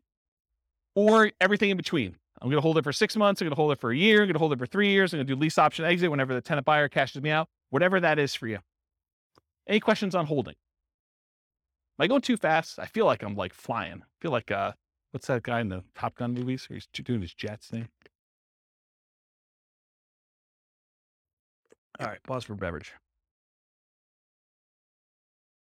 Not a lot of notes, huh? Nothing I told you is new, huh? All right, financing when selling. Traditional financing, you'll notice there's some on here that are like, that were in the other one that are not out when you sell because you're not really using those. Although it's possible, I guess someone could come in and do, private loan or whatever it is. Yeah. So traditional financing when selling, cash, it looks like cash to you. That's what my cash note is. So if someone comes in with a loan, it doesn't matter if they got a traditional loan. The title company is going to give you a check. It's going to look like cash. Owner-occupant, non-owner-occupant loans, the buyers and/or family and/or partners, hard and private money, those coming in, and then all the different creative financing things, depending on how you're exiting. If you're doing like a more entrepreneurial approach where you're out there finding lease option properties and then you're turning around, you're offering the property on a lease option to a tenant buyer, that's sort of like sandwich lease optioning. So this could be an exit strategy for you, is using kind of like the rent to own and others lease option exit. But all the owner financing, wrap financing, loan assumption, rent to own, agreement for deed, and subject to, those are other ways to exit the property. Okay. Channels when selling, you can hold it forever, so you don't ever sell it at all. You can sell through others. For example, multiple listing service, real estate brokers, or wholesalers. If you want to be the person that provides the deal to the wholesaler, you can do that. For sale by owner, where you do the marketing yourself, you either actively market it, put it on Zillow, put it on Craigslist, put the sign in the yard, go door to door. You could be a hidden for sale by owner where you don't even know that your property is for sale. Someone comes to you and they want to buy it. You have an unsolicited offer. You could be out networking and someone says to you, I really need a property in XYZ neighborhood. You're like, I happen to own a property there. Are you interested in selling it to me? Are you interested in buying it from me? Sure am. You can offer it at rent to own. You can do lease options, exits to people. You can offer rent to own properties. You could decide to do that auction strategy, like when we did that option auction. You get the option on the property and then you auction it off to someone else. If you're getting rid of your real estate investment trust, you can go to a stockbroker, get rid of it that way. In some cases, when you're partnering with other people, your partner's going to come in and they're going to buy you out. They're going to say, you're like, I want to get out of the deal, or they're going to tell you you are getting out of the deal, and the partner's going to come in and buy you out in that way. And this is ignoring losses like natural disasters, lawsuits, bankruptcy, foreclosure, divorce, right? Those are ways you could also lose your property. You could exit, but I'm not planning on those, although they do exist. Any questions on selling? Making up ground. All right, good. All right, so here are the 6 types of creative financing. I've been kind of telling you all night that I'm going to get to these. I'm finally getting to them, although I have sort of told you about them at some point. So I guess I probably should put this earlier. So here are the 6. We've already talked about what they are. There's a slide for each, so I'm going to go through them. All right, here's a warning. So how many people in here are interested in doing these creative financing type deals? Owner financing, wrap financing, lease option, subject to, just one person? Oh, okay. All right, so if you're going to do these, this class is not enough information for you to do them, okay? Any course you buy online is not enough information for you to do that. You absolutely, 100%, should do a consultation with an attorney in the market you plan on doing the deals and make sure you have the correct paperwork, the correct way to structure the deal so that you don't get in trouble, okay? There's a slide on this coming up, but this is like you're given great power, which with it comes great responsibility. You could really screw somebody over with this. And you could screw them over like unintentionally. You just structure it wrong and you don't realize it, and then something happens to you and it's bad, okay? So you really, really want to make sure, and you don't know what you don't know, right? Like everyone thinks, oh, I did the course, I paid the $1,000, I got the whole thing done. I mean, I got 8 hours of training on how to do lease options. I know everything. Maybe not there, okay? So I strongly recommend you always get the advice of and use an attorney use an attorney on all creative transactions. Now, after you've done 1 or 2 of them, can you probably replicate what they did in most cases? Probably, right? I mean, I think that's probably true. Although there's nuance and differences in each deal, and an attorney may save you from making a mistake on one. If you think of it as the attorney is just an expense of getting this kind of creative transaction done, you could look at it as an acquisition cost. I think that's prudent to do. So these can be complex, highly nuanced transactions. If done incorrectly, you can get you in expensive trouble. Whatever it is, $1,000 or $2,000 you pay for an attorney to do it right could save you $500,000 later. So that's a good return on investment, in my opinion. All right. It has to be win-win or no deal. So with great power comes great responsibility. It's from one of the Spider-Man movies. I forget which, but I think that's an appropriate thing to say here. Yes, you probably could structure deals that are not win, where you take advantage of people, especially people in sort of like rough situations where they've got things going on, where they're motivated to sell a property for whatever reason. They may not be thinking clearly. They may be in a position where if you were unscrupulous, you could take advantage of them. And for all of you that are local, if I hear about you doing something unscrupulous, if I hear you took advantage of somebody, I will do everything in my power to ruin your business. I'll just tell you straight up, okay? You'll be removed from this group because I don't want someone looking up your name and saying, oh, so-and-so is part of that investor club. They must have learned how to do this crazy, stupid stuff from there. And I'm going to go ahead and assume that James taught it to him and all that stuff. So our community is small enough that you will be removed from the group, but it will not end there. If I find out that you did something unscrupulous, I will go out of my way to say, do not do business with so-and-so. And it will get ugly. So I'm just telling you up front, don't do it. Okay. You'll be banned from meetings. You'll be removed from a member. I banned, I think it's 13 people at this point from the group, in case you're wondering. You should only do deals that are win-win for all involved. It should be win-win or no deal at all. Does anyone have any questions on that? This is your chance to ask me. Yeah, exactly. All right. No questions? Wow, it got really silent in here. Like, you guys are like, holy crap. I mean, you got to understand, you guys don't pay for these, right? So there's zero incentive for me to keep you around. You guys understand that, right? Like, I'm like, this is sort of like, you're coming here for free. If you're going to do like bad stuff, I don't want you here. And I'm not losing any money by having you not be here. Right? You get that. And in fact, you could hurt me. So there you go. All right. Now that I've kind of gone down that dark hole, what are the benefits of financing? Why would you want to consider doing these types of deals? So little or no down payment required. If you're trying to buy a property with a lease option, it's not like you need to come up with 5% down or 20% down in order to do those types of deals usually. Although it's completely negotiable. It's typically the same benefit as Nomad, except you don't need to move in. With Nomad, we're able to buy a property with 0% down, 3.5% down, 5% down. So a lot of times you can acquire these creative financing deals with similar down payment sizes, except there's no requirement for you to move into the property and live there. So it's great in that way. A traditional down payment, usually 20 to 25%. You can do it with less in some circumstances with that 15% thing. If you're doing more traditional, like non-owner occupant financing. It's possible to buy without bank qualifying. So you don't have to go to a bank and get qualified. You can buy with credit blemishes. If you recently had a bankruptcy or foreclosure or short sale, you should probably be in a good financial position before you start making payments on someone else's loan or telling them that you can perform, because you don't want to be in a situation where you file bankruptcy and you're heading there again and you tell a seller, I could take care of your $2,000 a month payment and I'm good for it. I don't think that's a good idea. So you can buy them with bankruptcy, foreclosure, or short sales, because a lot of times the seller is not going to say to you, hey, I want to pull your credit report. I want to do a full credit check on you. I want to see like all your financials. A lot of times they're allowing you to buy properties without a lot of that background done. Although they can require it, it's a negotiation. You can buy without income qualification. So if you go to a bank, you get traditional financing, they're going to pull everything and do income qualification on you. With a lot of sellers, they're not.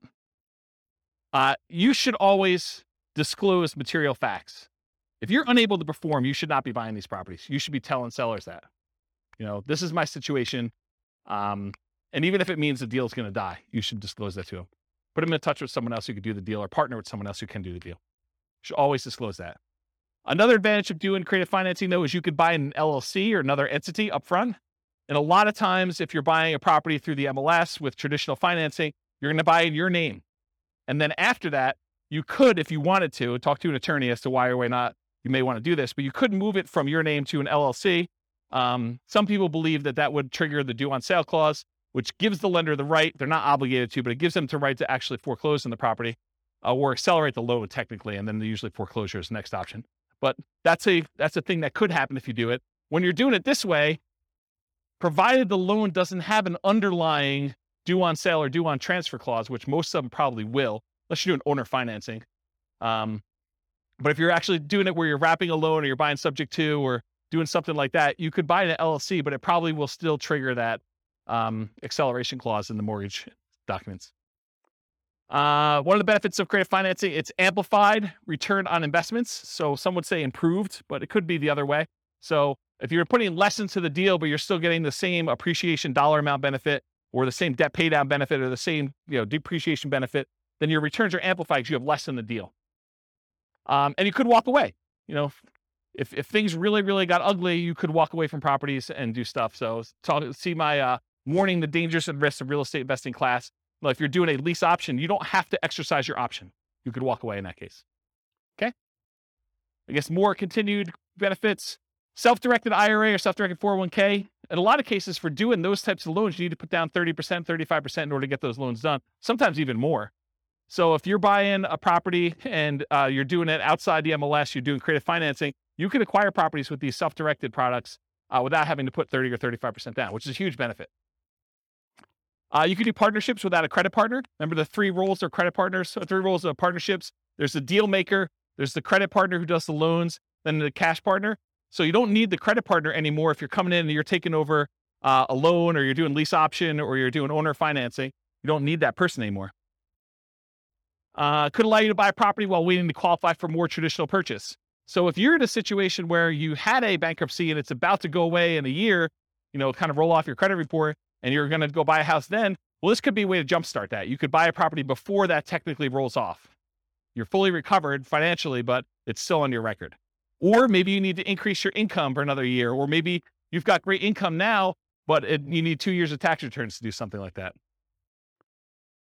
And most of the time when you do creative financing, you're using some type of creative financing exit. You're buying a property with a lease option, and then you're selling it on a lease option to a tenant buyer within a year or 2 or 3 or 4 down the road. And so by doing that, a lot of times you avoid some of these big capital expense hits that you'd experience if you had the property for any prolonged period of time. The nature of the strategies you employ of getting in and getting out of a deal would eliminate some of those capital expense things on there. Does that make sense? Okay. All right, so here are the downsides. Why you might not want to do these types of deals. It's a limited selection of properties, and I cannot overstate this enough. The number of deals you can buy creatively, that you can buy subject to, that you can buy on a lease option, that you can buy with owner financing, is very, very, very, very small compared to the number of properties you have a selection of from the MLS. So what tends to happen is you do all this marketing, you find deals where the seller is motivated enough to do a lease option or a subject to or wrap financing or some other type of creative deal.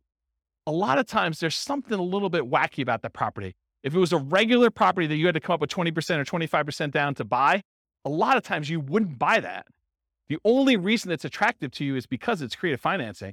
And you're like, man, I'm not sure I even want this property. I think that happens a lot. And so you need to make a decision as to whether you're going to spend a lot more on marketing and have a lot less deal flow, or if you're willing to take on kind of like, I don't know, instead of like an A-class property or an A-plus type property, maybe, and this is not like the A-class property where it's like good neighborhood. It's like, I'm sort of just grading them as overall investment, right? It's not like an A investment. It's more like a C minus. Yeah, I mean, so a lot of times it's that. Occasionally you'll come across something amazing. Like I bought my own personal residence that I lived in for many, many years subject to. And that was an awesome property. I lived there for, 13 years, more than that maybe. So a long time, but it was exceptional. It wasn't like that was what was coming down the pipeline every day. Okay. So buying traditionally, when you go and you're like, hey, look, I'm going to Nomad. One of the great things about Nomad is this low down payment, but you have the selection of the entire MLS. You get like wide choice.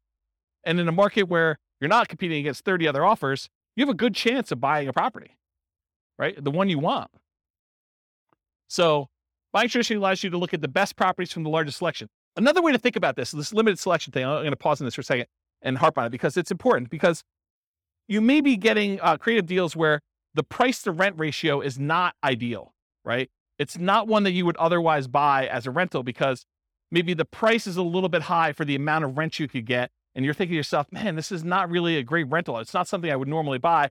Whereas in the MLS, you could choose that, right? You could decide, hey, look, I really want to optimize for income, or I want to optimize for appreciation, or I want to optimize for short-term rentals, or whatever you're trying to do. And you can make that decision. And because you have a wide selection, you have a much greater chance of finding that. Okay. It's more labor intensive to buy this way. It's not like you just go to the MLS, you hire a real estate agent or you're a real estate agent yourself, and you look through the MLS, you find a property, you go look at a handful, you go buy it. It's not how this works. You do a lot of effort. You go put out marketing, you go meet with sellers, you negotiate with sellers. A lot of them say no. A certain percentage of them say yes. A certain percentage of them fall out even when you're under contract. And then eventually you find one that you can buy. A lot of effort to do it. And a lot more money, because a lot of times you're spending money on marketing in order to find the deals. But if you think about it, I would need to go and put, 1% of a loan amount plus some appraisal costs and all these other things in order to be able to get a traditional loan. So maybe you're in it for $5,000 in some cases. In order to do that, could you then, instead of putting $5,000 in order to get the loan, could you put $5,000 in marketing in order to find a deal? I think that's pretty reasonable. More labor intensive. I talked about that. Lower ROI for time invested. So you put time in, so your return on the time you invest is much lower. This spreadsheet you see here, I did a whole class on this. I'll probably do another one. It's coming up. But this is me modeling how much money, how much time you need to put in, and every step of the process in order to buy off-market deals, and then where you make money on each one of the off-market deal, like the phases that you do that. And then at the end, it sums up all of the time you put into finding the off-market deals for all of the steps, all of the money you put in for all the steps, all of the money you made for all of the steps. And then it calculates out what your kind of like dollar per hour was and your return on any money you had invested. And it shows you all those metrics. And you could do things like, or if you're doing, a certain percentage of these, I'm going to list, certain ones I'm going to do lease options on, certain ones I'm going to flip. You can model all these different variations doing that. It is possible to structure them in ways that make them questionable. Don't do that. So don't go ahead and structure your deals such that the seller is going to end up with negative equity over a period of time, where maybe they have a interest-only loan and you're amortizing your loan to them. That would be bad. That would be another example where you'd be banned. Okay. You are not your sellers. So you're thinking to yourself, James, why would somebody deed me their property and keep the loan in place? Or why would someone offer me a lease option? Or why would someone sell a property at a discount? Why don't they just do the fix up themselves and sell and get retail? Remember, you're not the seller. Okay. I wear Crocs with socks. Poor choice. You guys probably wouldn't do it, but I do, and I'm okay with it. Right? So just because the seller would do something and you wouldn't do something doesn't mean it's bad. Okay? Whether or not you would do something is not a reflection on what others would do. Just realize that. All right, why would sellers do creative financing? To solve a problem they have. If they have some type of issue where they need money and they need to get out of the house, they're ready to do a deal. They can't afford the house anymore. They've lost their job. They used to be a 2-income household. They got divorced. They can no longer afford the payments anymore. Maybe they just went out. They stopped making 2 mortgage payments. Maybe they met someone. Now they're in love. They want to move into one house. They have this other house. They can't afford 2 mortgage payments. So they just want to get out of the other one. And they're so in love, it doesn't matter. They're just like, look, just take over my mortgage payments. Negative emotions associated with the house. Like they lived in the house, they got a divorce, and every time they turn around, they see their ex-spouse and they can't deal with it anymore because it emotionally triggers them. So that would be another reason why they wouldn't do it. Or they lived in the house with their spouse and their spouse passed away, or they lived in the house with their mother and their mother passed away, or they grew up in the house and their parents lived there and both their parents passed away. There's all these emotional reasons why they may not want the house anymore. They need to access equity quickly and easily. Maybe they want to go invest in Twitter before Musk buys it or whatever they're doing, and they need all that money in order to do it. They're like, I don't care because I'm gonna triple my money in Twitter or Bitcoin or Dogecoin or whatever it is, and they want to take all their money and do that. It could be a reason for them to want to get out. They don't want to manage it or maintain it anymore. Too much work, too much effort. Maybe they own it free and clear and they're doing their financial planning and they're like, look, I need income in order to support me in retirement. This equity sitting here doesn't do me anything. I can either rent the property, which I don't want to do, or if you're willing to, I'll accept monthly payments on this property and that would look like an income stream for me. And I'm okay with that. That would work. What would friends, families, or neighbors think? Their ego is too significantly tied up in what other people think that they don't want to list their property and have nosy neighbors coming over and looking at their property. They would rather sell it to you and be done with it, and then you could deal with all that. To get their price, even if it means being flexible on terms. So there are some people that are like, I need $500,000. I told my brother-in-law that I was going to sell this thing for $500,000. I know it's only worth $450, but I got to get $500 because that's what I told him. You could structure a deal where you could overpay for a property. You have to get better terms, maybe a lower interest rate in order to acquire the property that way, or a big balloon at the end. Okay? Why wouldn't sellers do creative financing? It's not a good solution for them. A lot of sellers are going to say, nope, this doesn't work for me. Okay? It's not a good solution for them. That's fine. Fear, the tenant trashing the place, not paying, calling with repairs in the middle of the night. What would friends, family, neighbors think? Unrealistic expectations. Tomorrow I'm going to get a cash offer for full price. I'm just waiting for it. My home is nicer than all the other ones on the block. I'm going to get top dollar. The other house down the street, it doesn't have views like mine do. Because in the winter, when the trees are in full bloom, I can sort of see through the tree that big rocky mountain figure thing, and that's amazing. That's my amazing view for like 3 months of the year, and that's my house is worth $25,000 more. Maybe. My agent is just not marketing it well enough, so I'll find another agent. I bought it for X, so if I were to sell, I would need to get X plus Y. Just some arbitrary math they've done in their head. I want 20% down, or I want 20% or more down. So maybe they're like unrealistic in what you are offering in terms of down payment. I put 20% down when I bought it, so you need to give me 20% down. That's how it always works. They need to, or are willing to wait for more traditional loan or cash transactions. It's another reason why they wouldn't do creative finance. Any questions on those? Sweet. All right, so these are the different ones we're going to cover owner financing first. Owner financing, what is it? Seller acts like the bank. The property must be free and clear. They cannot have a mortgage on it for it to be owner financing.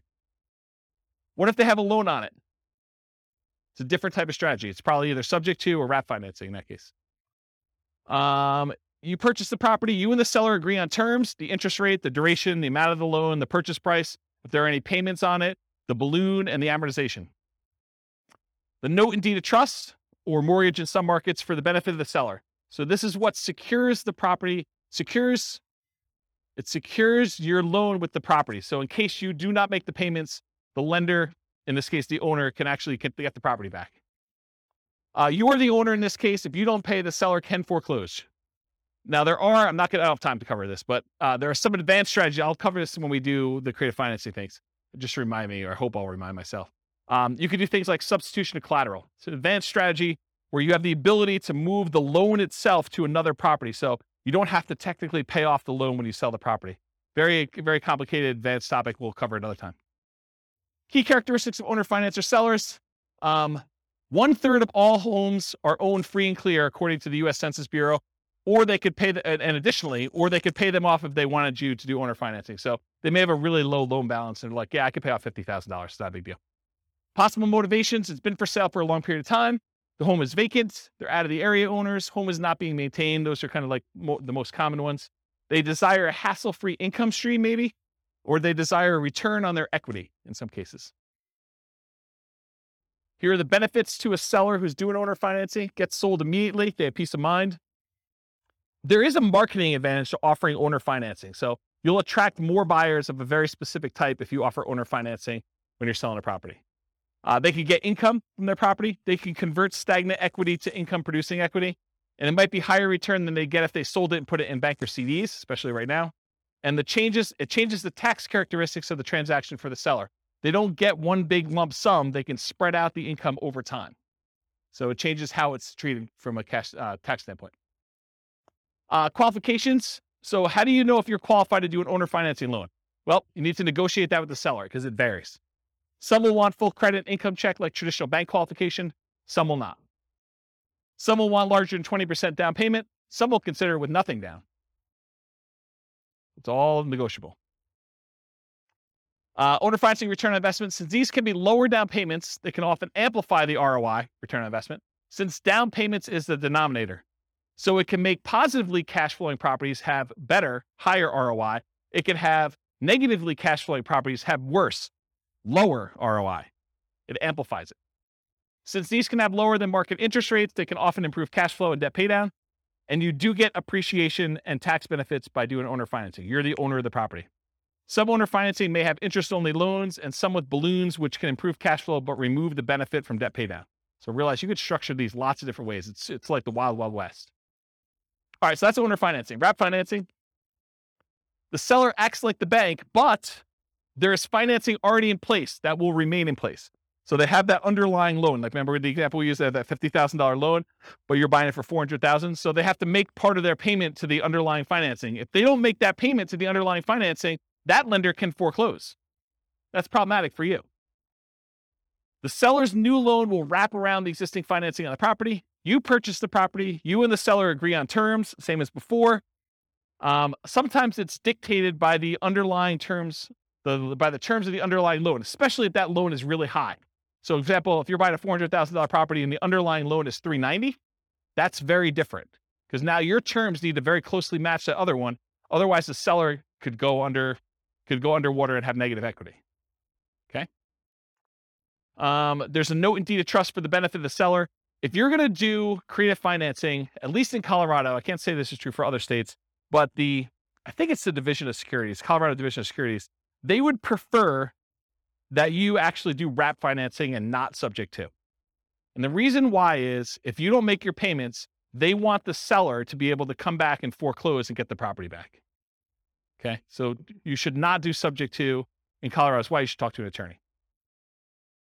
You're the owner of the property, and if you don't pay, the seller can foreclose with wrap financing. That's why they want you to do it. Return on investment, similar to owner financing. You do get appreciation and tax benefits. The terms are often, but not always, dictated by the underlying financing of wrap loans. Key characteristics of the wrap financing sellers. Now, remember, 1/3 of all properties are free and clear. They do not have a mortgage on it. So what does that mean?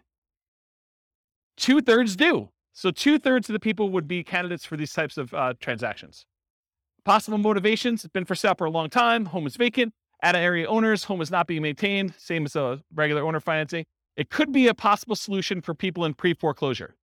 Why isn't owner financing a solution for people in pre-foreclosure? Trick question to see if you're awake. Why isn't owner financing a solution for people in pre-foreclosure? They don't have a mortgage. That's right. See, you guys are awake. That's awesome. So these guys, if they're in pre-foreclosure, if their underlying loan is in foreclosure, this could be a solution. You come in, you agree to make up the loan, the underlying loan, you agree to pay them $100 a month for their equity, and you agree to make a payment that looks very similar to what their underlying loan is. Okay? Desire return of their captive equity. My attorney does not recommend you wrap FHA or VA loans.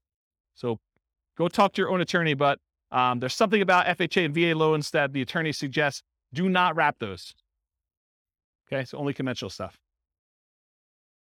You may want to deliberately not market to them if you're trying to do wraps. If you're strategically trying to market to do wraps, you probably shouldn't do this. Concerns of wrap financing: need to be concerned about the underlying loan is being paid on time. We talked about that. You make payments in two parts, one to the original underlying loan and one directly to the seller. So you could say, okay, the seller, I will go ahead and we'll do this deal. I'll make the payment directly to the underlying loan. Now, they may say, hey, look, I've been paying my mortgage forever. I'm always on time with my bills. I would rather make that payment. So you guys got to negotiate that. But you're like, hey, if they're not good with money, they may take the money and not pay the underlying loan because they don't care anymore. So it's a negotiation. You could make a payment to a third-party escrow service that will take your payment, make sure the underlying loan is being paid. Extra expense to do it that way. If the seller has great credit, their credit is still at risk if you don't pay that loan. In some rare situations, you may need to be concerned that the loan you have with the seller would pay down faster than the loan they have. So do the amortization tables for both and see if they cross. You don't want to do that. The qualifications for you to get the seller to do with this, it varies with each seller. Some will want full credit and income check like traditional bank. Some will not. Some will want larger than 20% down payment. Some don't care and will do it with nothing down. There's a wide range. It's all negotiated. All right, loan assumption. So you, with the permission of the lender, you go to the lender and you ask specifically for permission. You take over full responsibility for the loan on the property. You go to them, they transfer it to you. You are now responsible. You've talked to the lender and did this. It's different than subject to. Subject to, we'll talk about that in a little bit. When you do loan assumption, it shows up on your credit report. It's like you went and got a loan. You purchase the property. You and the existing lender agree on the terms. It's often the same as the original loan, although it can be renegotiated. It's often a fee is required to assume the loan, and often you must qualify to assume the loan. It's very rare now. I would say it's impossible now to find a loan that is non-qualifying assumable. Maybe it's possible you find like a really rogue one, but I mean, that'd be like someone losing their kangaroo in Horsetooth Mountain Park and you stumbling upon it accidentally. It's just not there, right? You don't see kangaroos in Horsetooth. All right, note and deed of trust for the benefit of the lender. So that's like to protect them. Often associated with seller financing in second position for their equity as well. So you could get the seller to agree to take back a second mortgage for a small payment to kind of deal with their extra equity. Because a lot of times you're buying these properties and the property's gone up in value and the loan is maybe paid down some. So the seller sometimes has extra equity and you might need to pay them a little bit on their equity on the property. You're the owner. If you don't pay, the lender can foreclose. The seller is often completely out of the picture. In some really rare cases, the seller may still have loan recourse where if you don't pay, the lender could then go back to the seller as a secondary kind of like make this right sort of thing. So that's a possibility. Loan assumption, similar to owner financing for return on investment, you do get appreciation and tax benefits. You're formally assuming the terms of the loan that you are assuming. So often like the ROI of traditional financing, ROI could improve if you finance all or part of the down payment with the seller for their equity with the lender's permission. Make sure you disclose that you're doing a second mortgage if you're doing it. Any questions on that? Key characteristics of loan assumption sellers, they have a loan. Whoops. It often helps if the loan is assumable, like FHA. Often requires that you owner occupy the property. So a lot of times they're not going to do this for a non-owner occupant, unless it is a non-owner occupant to begin with, and they might. Make it much less attractive if you're looking to do this investment. So if it's not assumable, you need to try to convince the lender to allow you to assume it, even though it says it's not assumable, which is an uphill battle, saying it mildly. I've never seen them do that. It's possible you could go talk to a local lender and they're highly motivated to get this particular loan out of this person's name and have someone else take it over. But I don't know. It's like, good luck. Good luck with that one. Possible motivations, same as before. May desire a return on their captive equity. They may want a premium for an exceptionally good loan. With all these really good loans now, someone may say, hey, look, my loan's worth something. You can't get a 2% loan anymore. I know, and now they're 6%. So you're going to pay me a premium for this. And they have good reasons to say that, right? I mean, if you're doing that. And it may be worth it paying that. The qualifications to assume for non-qualifying assumable loans, there are no qualification standards. You qualify assumable loans, it's up to the lender, typically traditional lending criteria. So what you would have to do in order to qualify for a brand new loan is probably what you're going to need to do in order to qualify for this one. If the loan continues to have recourse against the seller after the assumption, the seller should have input on the qualification standards, and each seller is different, right? If they're still on the hook, they should be able to say. Seller's equity, often, especially in appreciating markets, a seller will have equity above the loan assumption. So expect to either pay the seller for their equity as a down payment and or as monthly payments over time. This often becomes the second position for seller financing, like a second loan. Watch out for negative cash flow, although it might still be worth pursuing for the loan that's good enough. Yeah, 22 on to the mic. Pass that back. Thank you. What's an example of a non-qualifying assumable loan? They don't exist anymore, but there used to be loans where you didn't even have to qualify. Someone could come in and just start making payments on that and say, I'm assuming it. And the bank used to be able to just say, I guess okay, because they have no say in it. That's what a non-qualifying assumable loan used to be, but they don't exist anymore. It's really hard to find them. You know, unless you create a loan, like a private loan to somebody, and it doesn't say like what the terms are for whether you can assume it or not, or you put in there that it's not qualifying, you know, you could do like a private loan where that happens, but I don't see them anymore. I think the last one was like 1987. And if they're 30-year loans, I mean, that would have been 2017 or 2007 when we would have saw the last one. Yeah. So I heard that there are some banks if the house has 40-50% equity in there, and they can just take anyone to come in and assume the loan without checking their backgrounds, like credit score and stuff. Is that? I've not heard of that. So if you find one of those, definitely reach out to me and let me know. Okay. But I've not seen it. Okay. Yeah. All right, cool. Types of loans to assume. So this is sort of like my internal checklist, or at least a discussion. I would prefer to take over fixed rate loans versus variable rate loans. Makes sense, right? I would prefer to take over fully amortizing loans versus loans that have balloons, because a balloon on a loan is you pay for 20 years, and then whatever your balance is at the 20-year point or whatever the time period is, then you have to pay the full thing at that point in full. So if you still owe $200,000, they're looking for $200,000 at one time. That's what a balloon is. Fully amortizing loan gets paid off over the duration of the loan. So over that 20-year, 30-year period, the whole thing gets paid off, so you end up with zero at the end. That's the difference between fully amortizing versus balloons. I prefer long amortizations over short term. You want a loan that's going to have a lower monthly payment. I heard that they're doing loan mods at 40 years now, or they're talking about doing 40-year loan mods, which is crazy. But longer you have to pay off that loan, the lower your monthly payment is. It's closer it gets to a interest-only loan, which is going to be your lowest payment in most cases, unless you have a negative amortizing loan. High interest rates versus low interest rates, I would prefer low. Qualifying assumable versus non-qualifying. If you can take over a non-qualifying, that's better. And recourse versus non-recourse. If you cannot have to be responsible for the loan if something goes south, that's better than having to have responsibility. So that's what recourse is all about. All right, the rent-to-own family. That's rent-to-own, lease-to-own, lease option, lease purchase. So what is it? You agree to rent the property from the seller, and you have the right to buy the property at some point in the future. That's what that's all about. So you and the seller agree on terms, the rent, the duration, who handles maintenance, how that's all done. Often the purchase price and the terms of the purchase are also covered as well. And then often an upfront fee is expected to do a rent-to-own or lease option or lease purchase. Microphone. I'm going to cover a little bit about some of the nuances between lease option and lease purchase. But rent-to-own is sort of the generic term. That's sort of an umbrella that covers the idea of renting the property, then owning it at some point in the future. But there is a subtle distinction in my mind between a lease option and a lease purchase, and I have a whole slide on it coming up. But good question. Often the seller has existing financing, and that stays in place just like it would if you were a traditional rental. As the tenant buyer, you do not own the property. So if you're the tenant renting the property and you have the rights to buy it, you do not own the property. And that has implications in a couple ways. Variations include master lease, where you're leasing a property and then you intend to lease it to someone else, and master lease options, where you have a lease, you intend to lease it to someone else, and you have the option to buy.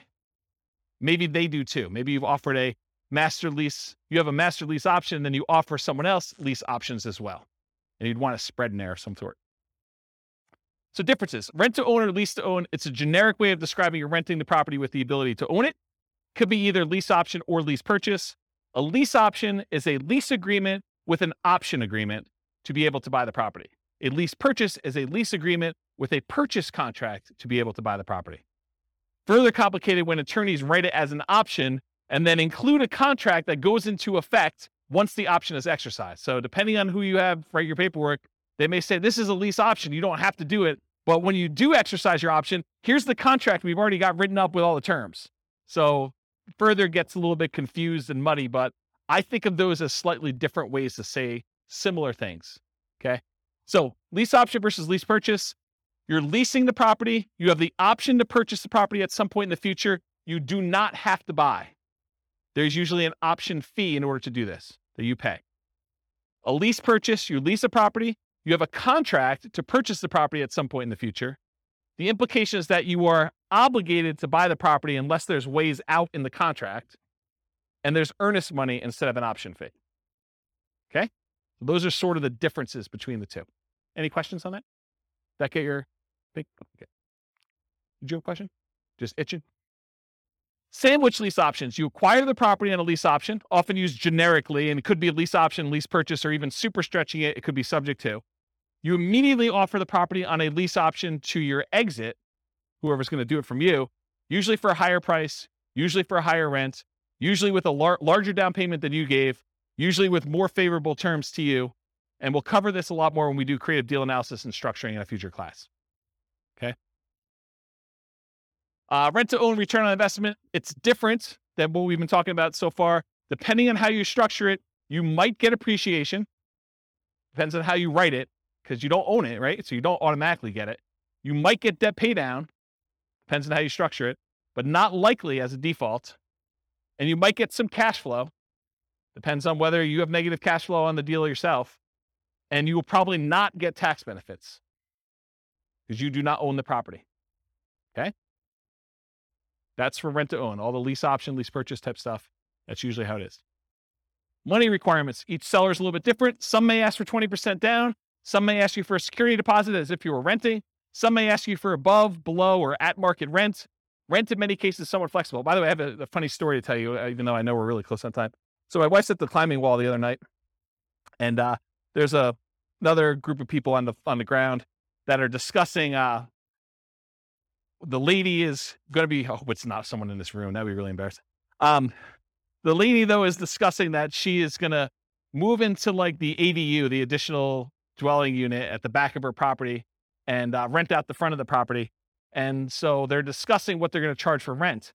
And the woman is insisting that she charge what her mortgage payment is, which is just random because it doesn't really matter what your mortgage payment is. It could be higher than what fair market rent is. It could be lower than what fair market rent is. But it goes to show you that the general public just says, I want to get what my mortgage payment is so that I don't have a mortgage on the property. And that's my kind of like price.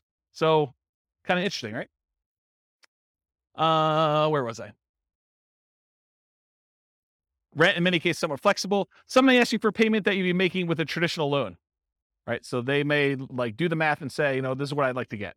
If you can't afford that payment, you're really saying I can't afford that home, right? If you're saying that doesn't work, I can't afford that, you're saying I can't afford this home. And we often say this to a tenant buyer when we're putting them in a property. If you can't afford what the payment's going to be on the property, you can't afford this home. You're not going to be able to afford what the payment's going to be if you go to the bank and get a loan on it. Then how are you ever going to go to the bank and get a loan on it and cash me out? Don't put people in properties when they can't afford the property. What happens if you don't buy? What happens to your down payment? These are questions to negotiate. What happens to your down payment? What happens to your monthly payments? What happens to rent credits if you've got those? What happens to any repairs you've done?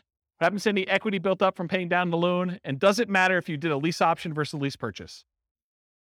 Yes, it does, in my opinion. All right, so advanced strategy for purchase price. So one of the challenges a lot of times when you structure these lease options is you say to a tenant, you say to the seller, hey, I'll give you $300,000 for your property. But when you pay down the loan, you don't get the benefit of that loan pay down because when they go and you close out the transaction, they're getting the difference. So one way to solve that is you say, okay, Mr. Seller, we agree that, I'm going to buy it from you for about $300,000 and that you're going to walk away with 10 grand. So let's go ahead and write this up such that when I buy it from you, you get 10 grand. So it's $10,000 over the then current loan balance. Make sense? So as the loan gets paid down, you're getting the benefit because you're the one making that payment. So typically a purchase price, for example, $300,000, the advanced strategy is to have a fixed profit for the seller. Example, $10,000 above current loan balance at time of closing. How much different is this? Well, debt pay down is significant. Amount each month increases as loan ages. The amount each month is higher, the lower the interest rate is. So depending on the year, what year it is in the loan, it could be $4,500 per year with a 4.5% loan on a $300,000 home. If you hold it for 3 years during your lease option, that's $13,500. That's pretty significant. All right. I got 2 more to cover, plus a little more. So contract for deed, what is this? The seller acts like the bank for a car loan, sort of like thing, right? Like that's the way to think about it. You do not get title for the property until you fulfill the terms of your agreement. Often there's financing already in place that will remain in place. You and the seller agree on terms. The seller remains the owner until you've completed the terms of your agreement. And if you don't pay the seller can evict you. It might be used when you're offering to owner finance your property for a buyer. So you might offer this to someone else. Contract for deed return on investment, it's different. Depending on how you structure it, you might get appreciation, you might get debt pay down, you might get some cash flow. You probably will not get tax benefits if you're the person acquiring the property using this strategy. Subject 2. Remember, subject 2, the seller deeds you the property without explicit permission from the lender. Many believe, as I do, that the best practice is to disclose to the seller that there was a transfer of title. You should put them on notice. The loan remains in the name of the seller. The loan will not appear on your credit report because it's not in your name. It's different than loan assumption. It may be an additional note to the seller for some or all of their equity. Your return on investment, similar to owner financing, wraps, and loan assumption. Since these can be lower down payments, also amplifies that ROI as we've discussed before. All right, cover a couple last ones. Traditional buy and hold. So this is like, we've covered like all the creative financing ones. Now I'm going to cover some of those other ones kind of quickly. And I think most of them are one slide, so it should go pretty quickly. Traditional buy and hold, you got traditional financing, and a lot of times you're renting the property. You possibly sell at some point in the future, or you keep it forever. It's often limited to 10 30-year fixed rate finance properties for non-commercial. So you're limited in how many you can do with this. So in order for you to scale, it's much harder for you to do this. You could do it with partners. You can rent to long-term tenants or short-term tenants like a vacation rental or something like that. So those are the things you could do, whichever way you want to do it. Nomad, we talked about this. It's like traditional buy and hold, except you owner occupy the property. For it to be Nomad, you got to move in. You get owner occupant financing, lower down payment, better interest rate that you can get for a non-owner occupant. You got to move into the property at least for the first year. That's what your lender requirements say when you sign to get your loan. This is where I'm getting this number from. So when you sit down and you sign for your owner occupant loan, you sign something that says, I agree to live in my property for a year. Okay. You get much better owner occupant financing. You can get more than 10 traditional loans since you're always buying a primary residence. So it can go beyond 10 if you need to.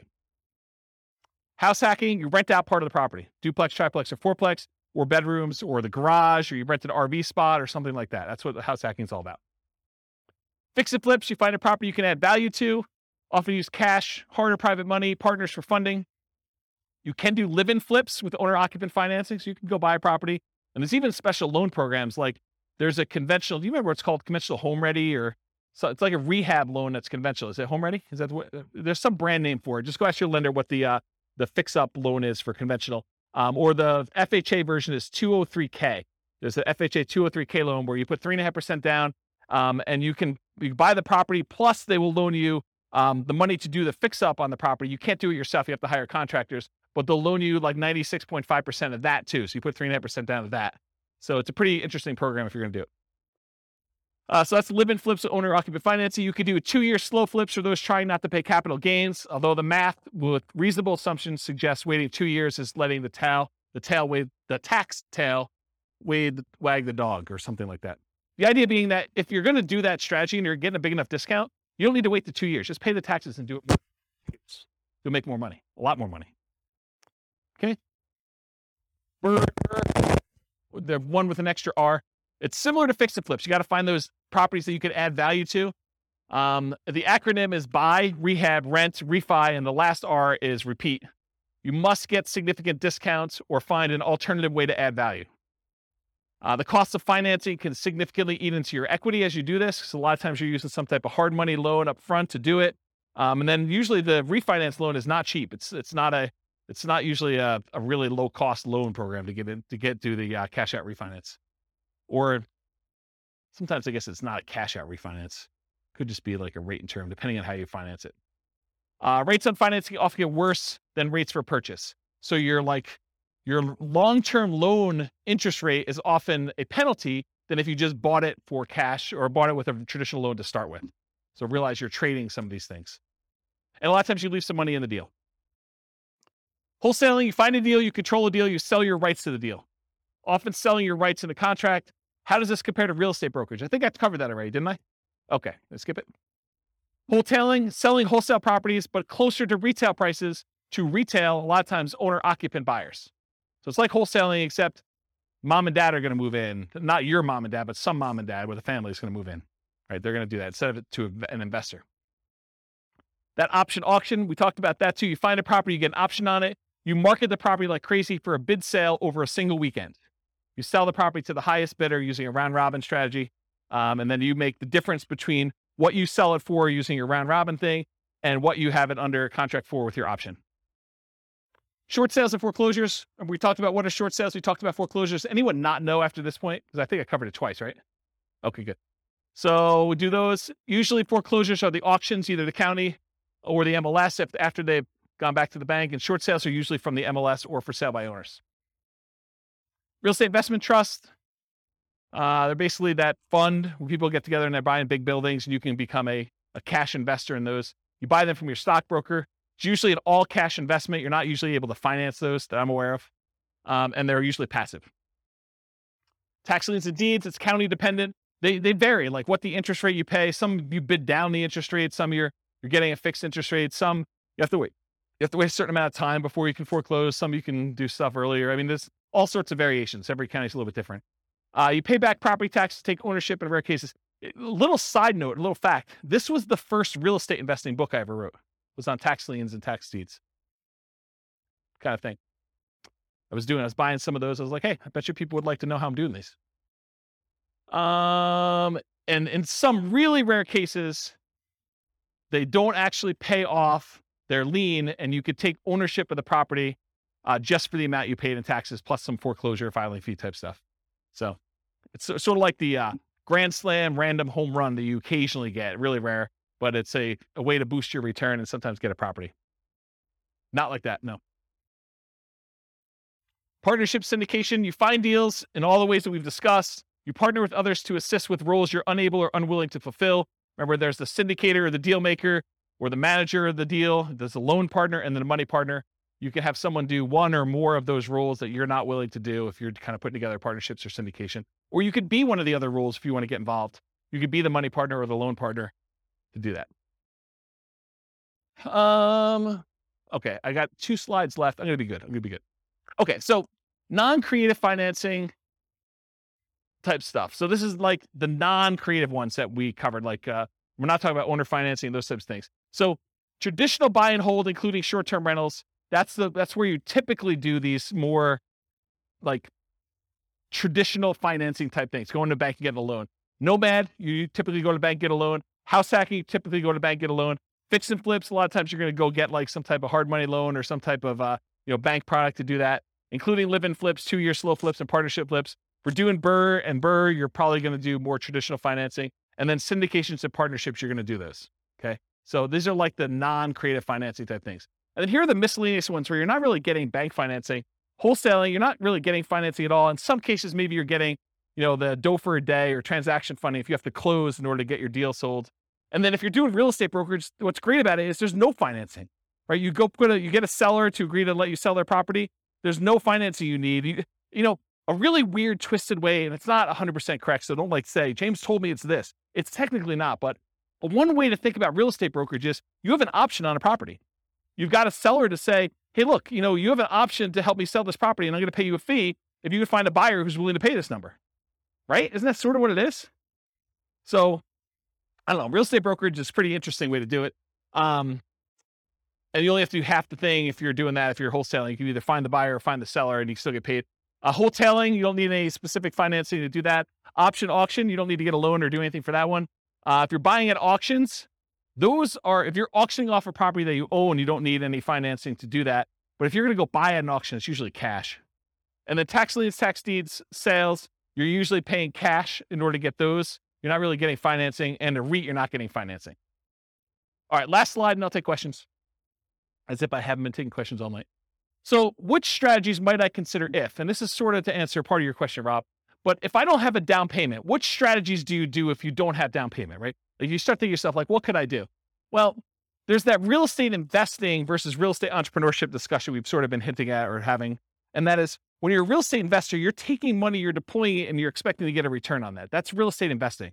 Real estate entrepreneurship is like you're going into the business of something related to real estate investing. You're either doing fix and flips, you're doing wholesaling, or you're being a real estate broker, but you're like trying to earn an income by being in or around the real estate business, but you're not taking capital and deploying it necessarily in order to do that. So if you don't have a down payment, those are sort of like the 2 ways to look at it. You're probably not doing real estate investing because you don't have money to do it. Or if you are, you're doing some type of like really low down payment option, right? So, but in order to do this real estate entrepreneurship, in the majority of cases, it's a sales and marketing skills type position where you have to get good at selling the seller in order to get a deal negotiated correctly. And then you have to go sell your tenant buyer in order to kind of get that out there. Or you got to go do, if you're doing wholesaling, you got to go find your sellers and your buyers. Or if you're doing, fix and flip, you got to go negotiate the deal and get the deal. And you got to manage contractors. And, there's other stuff, there's skills they're doing that. And then we talked about getting rich fast in real estate versus getting rich slow in real estate. And they're both really slow in my opinion. I mean, you could hit a home run accidentally and make, gazillion dollars on a deal, but it's really, really, really rare. In most cases, you're either doing the hustle, doing the work in order to do the work of real estate entrepreneurship and grinding it out to get money to then reinvest into long-term wealth building and cash flow, or you're just starting there and you got a job and you're using that money to deploy. So it's really just kind of that get rich slow. And then even if you're doing nothing down deals, you're able to go find a seller who's willing to say, look, I'll let you buy the property and I don't require any down payment. It would be stupid. And I'm using that word very deliberately, even though I know it's offensive, but it would be stupid for you to do these without reserves, especially if you're going to go get a seller to agree to do something creative with you, right? So technically, can you do it with no down payment? Yes. Can you do it with no money? No, probably not, right? You need reserves in order to do these types of deals. So that's what I've discussed, down payments, adequate cash reserves for doing that. But what strategies might you do if you have a temporary inability to qualify for a loan? Like you had a bankruptcy or a short sale or foreclosure, or the inability to document your income because you got a new job or new business or whatever it is. And you're like, look, I don't want to wait another 2 years. I'm doing amazing. And, it hasn't rolled off my credit far enough yet. Maybe you go do something creative when you know you can afford it. You've got plenty of down payment, you got plenty of money. And this is just a solution for you to go acquire properties and do that. So I don't know, like those creative transactions are probably good ones to do for those where you can't get traditional stuff. Or maybe you bring in a partner of some sort. What if you need positive cash flow? What strategies to do for that? So like cash flow, you could say cash flow is like buying a property for a long-term buy and hold, and you're getting a little bit each month. But couldn't you, let me give you an example about this, and you tell me if this is cash flow to you. So you go out and you find a motivated seller, and the motivated seller agrees to do a wrap deal with you, where they're going to wrap their underlying loan and they're going to allow you to make payments on it. And you put a tenant buyer in the property where you're going to get higher than what you're paying to them. So it's going to be, maybe it's even break even. The amount you're paying to the seller is exactly break even with what your tenant buyer is paying you. And maybe you got a little tiny bit of option fee from the tenant buyer, which kind of covers some of your costs to acquire the deal. So you really got nothing in the deal. You're break even cash flow on the deal. But 3 years later, the tenant buyer is going to actually go get a regular loan from a bank, and they're going to close out, and you're going to make $20,000. So if you think about it as a black box, maybe you put a little bit of money in, but that money kind of came back out really early on. And then 3 years later, at the end of the black box, there's $20,000 that pops out. Is that cash flow? I mean, it's $20,000 over 3 years, right? Yeah, it's like a delayed cash flow though, right? So that's sort of what I mean about the need for positive cash flow, option fees and pops compared to monthly cash flow. And what if you're concerned about the market might decline? Well, lease options, where you're leasing the property and you have the option to buy it. If the market crashes, you're just like, I choose not to exercise my option. Here's the property back, Mr. Seller. That's one. You do regular options. You can do real estate brokerage. I mean, real estate brokerage, you're in and out really quickly and you have no obligation to the properties. So you can do those. But for long-term wealth building, I think you sort of need to put a stake in the ground and say, I'm going to hold out because you want to be in the market for that long-term wealth building. So for like that part of it, I think you've got that market risk. And if you've got a long enough time horizon, I don't think it matters because you could have a dip short-term. But if you asked me to bet on the long-term growth of the real estate market, historically over 100 years plus, it's 3% a year. And there've been dips in there, but you give me a long enough time horizon, I'm like, I feel pretty comfortable it's going to be worth more at some point in the future. And if not, even if it's the same value and I paid off the loan, now it's free and clear and it's cash flowing. So that's how I think about that.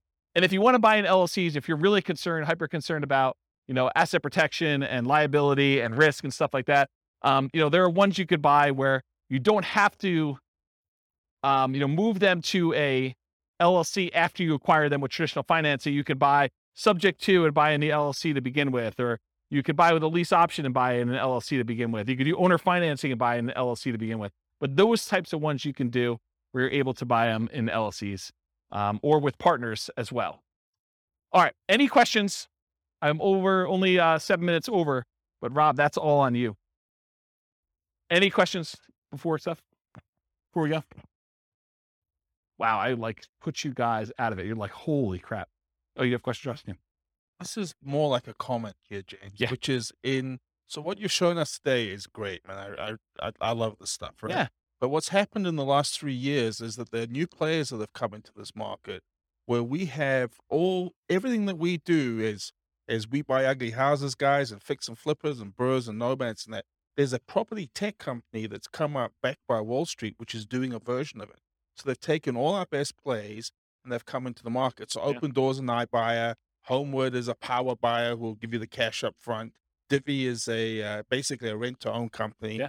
It's amazing. And so they've changed the field a little bit. But I just realized as you were going through it, there's actually tremendous opportunity to work in that space between these guys and what we're doing now. It's kind of crazy, actually. I've just never thought about it until you showed me this. There's tremendous opportunity. There's tremendous opportunity to wholesale to iBuyers because they're overpaying for everything anyway, right? Yeah.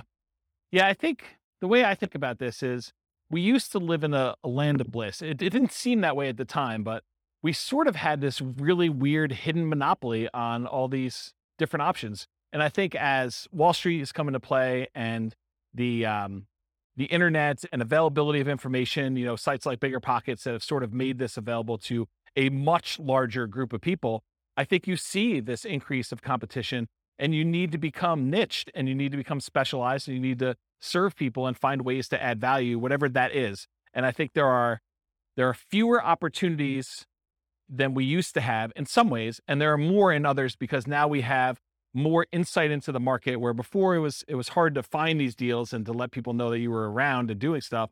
And now it's easier to do that and harder at the same time. I mean, it's like a mixed bag. So I think there are some strategies that don't matter, like Nomad as an example. If you're doing Nomad, does it matter if there are iBuyers? Does it matter if there are things? I don't think so. I think that's a hugely advantageous strategy to use. Long-term buy and hold. I think, there's enough opportunities in there to still do those, but doing the like fix and flip ones and doing the burst strategies, I think it's getting more challenging to find some of those opportunities, especially in heated markets like we've been. And I think as markets soften, you'll see opportunities to do those. But I also think that there are solutions for the, creative financing stuff coming. I don't think it's quite there yet because the market's still hot, but I do wonder a little bit if we're going to see a percentage of those guys go to the iBuyers.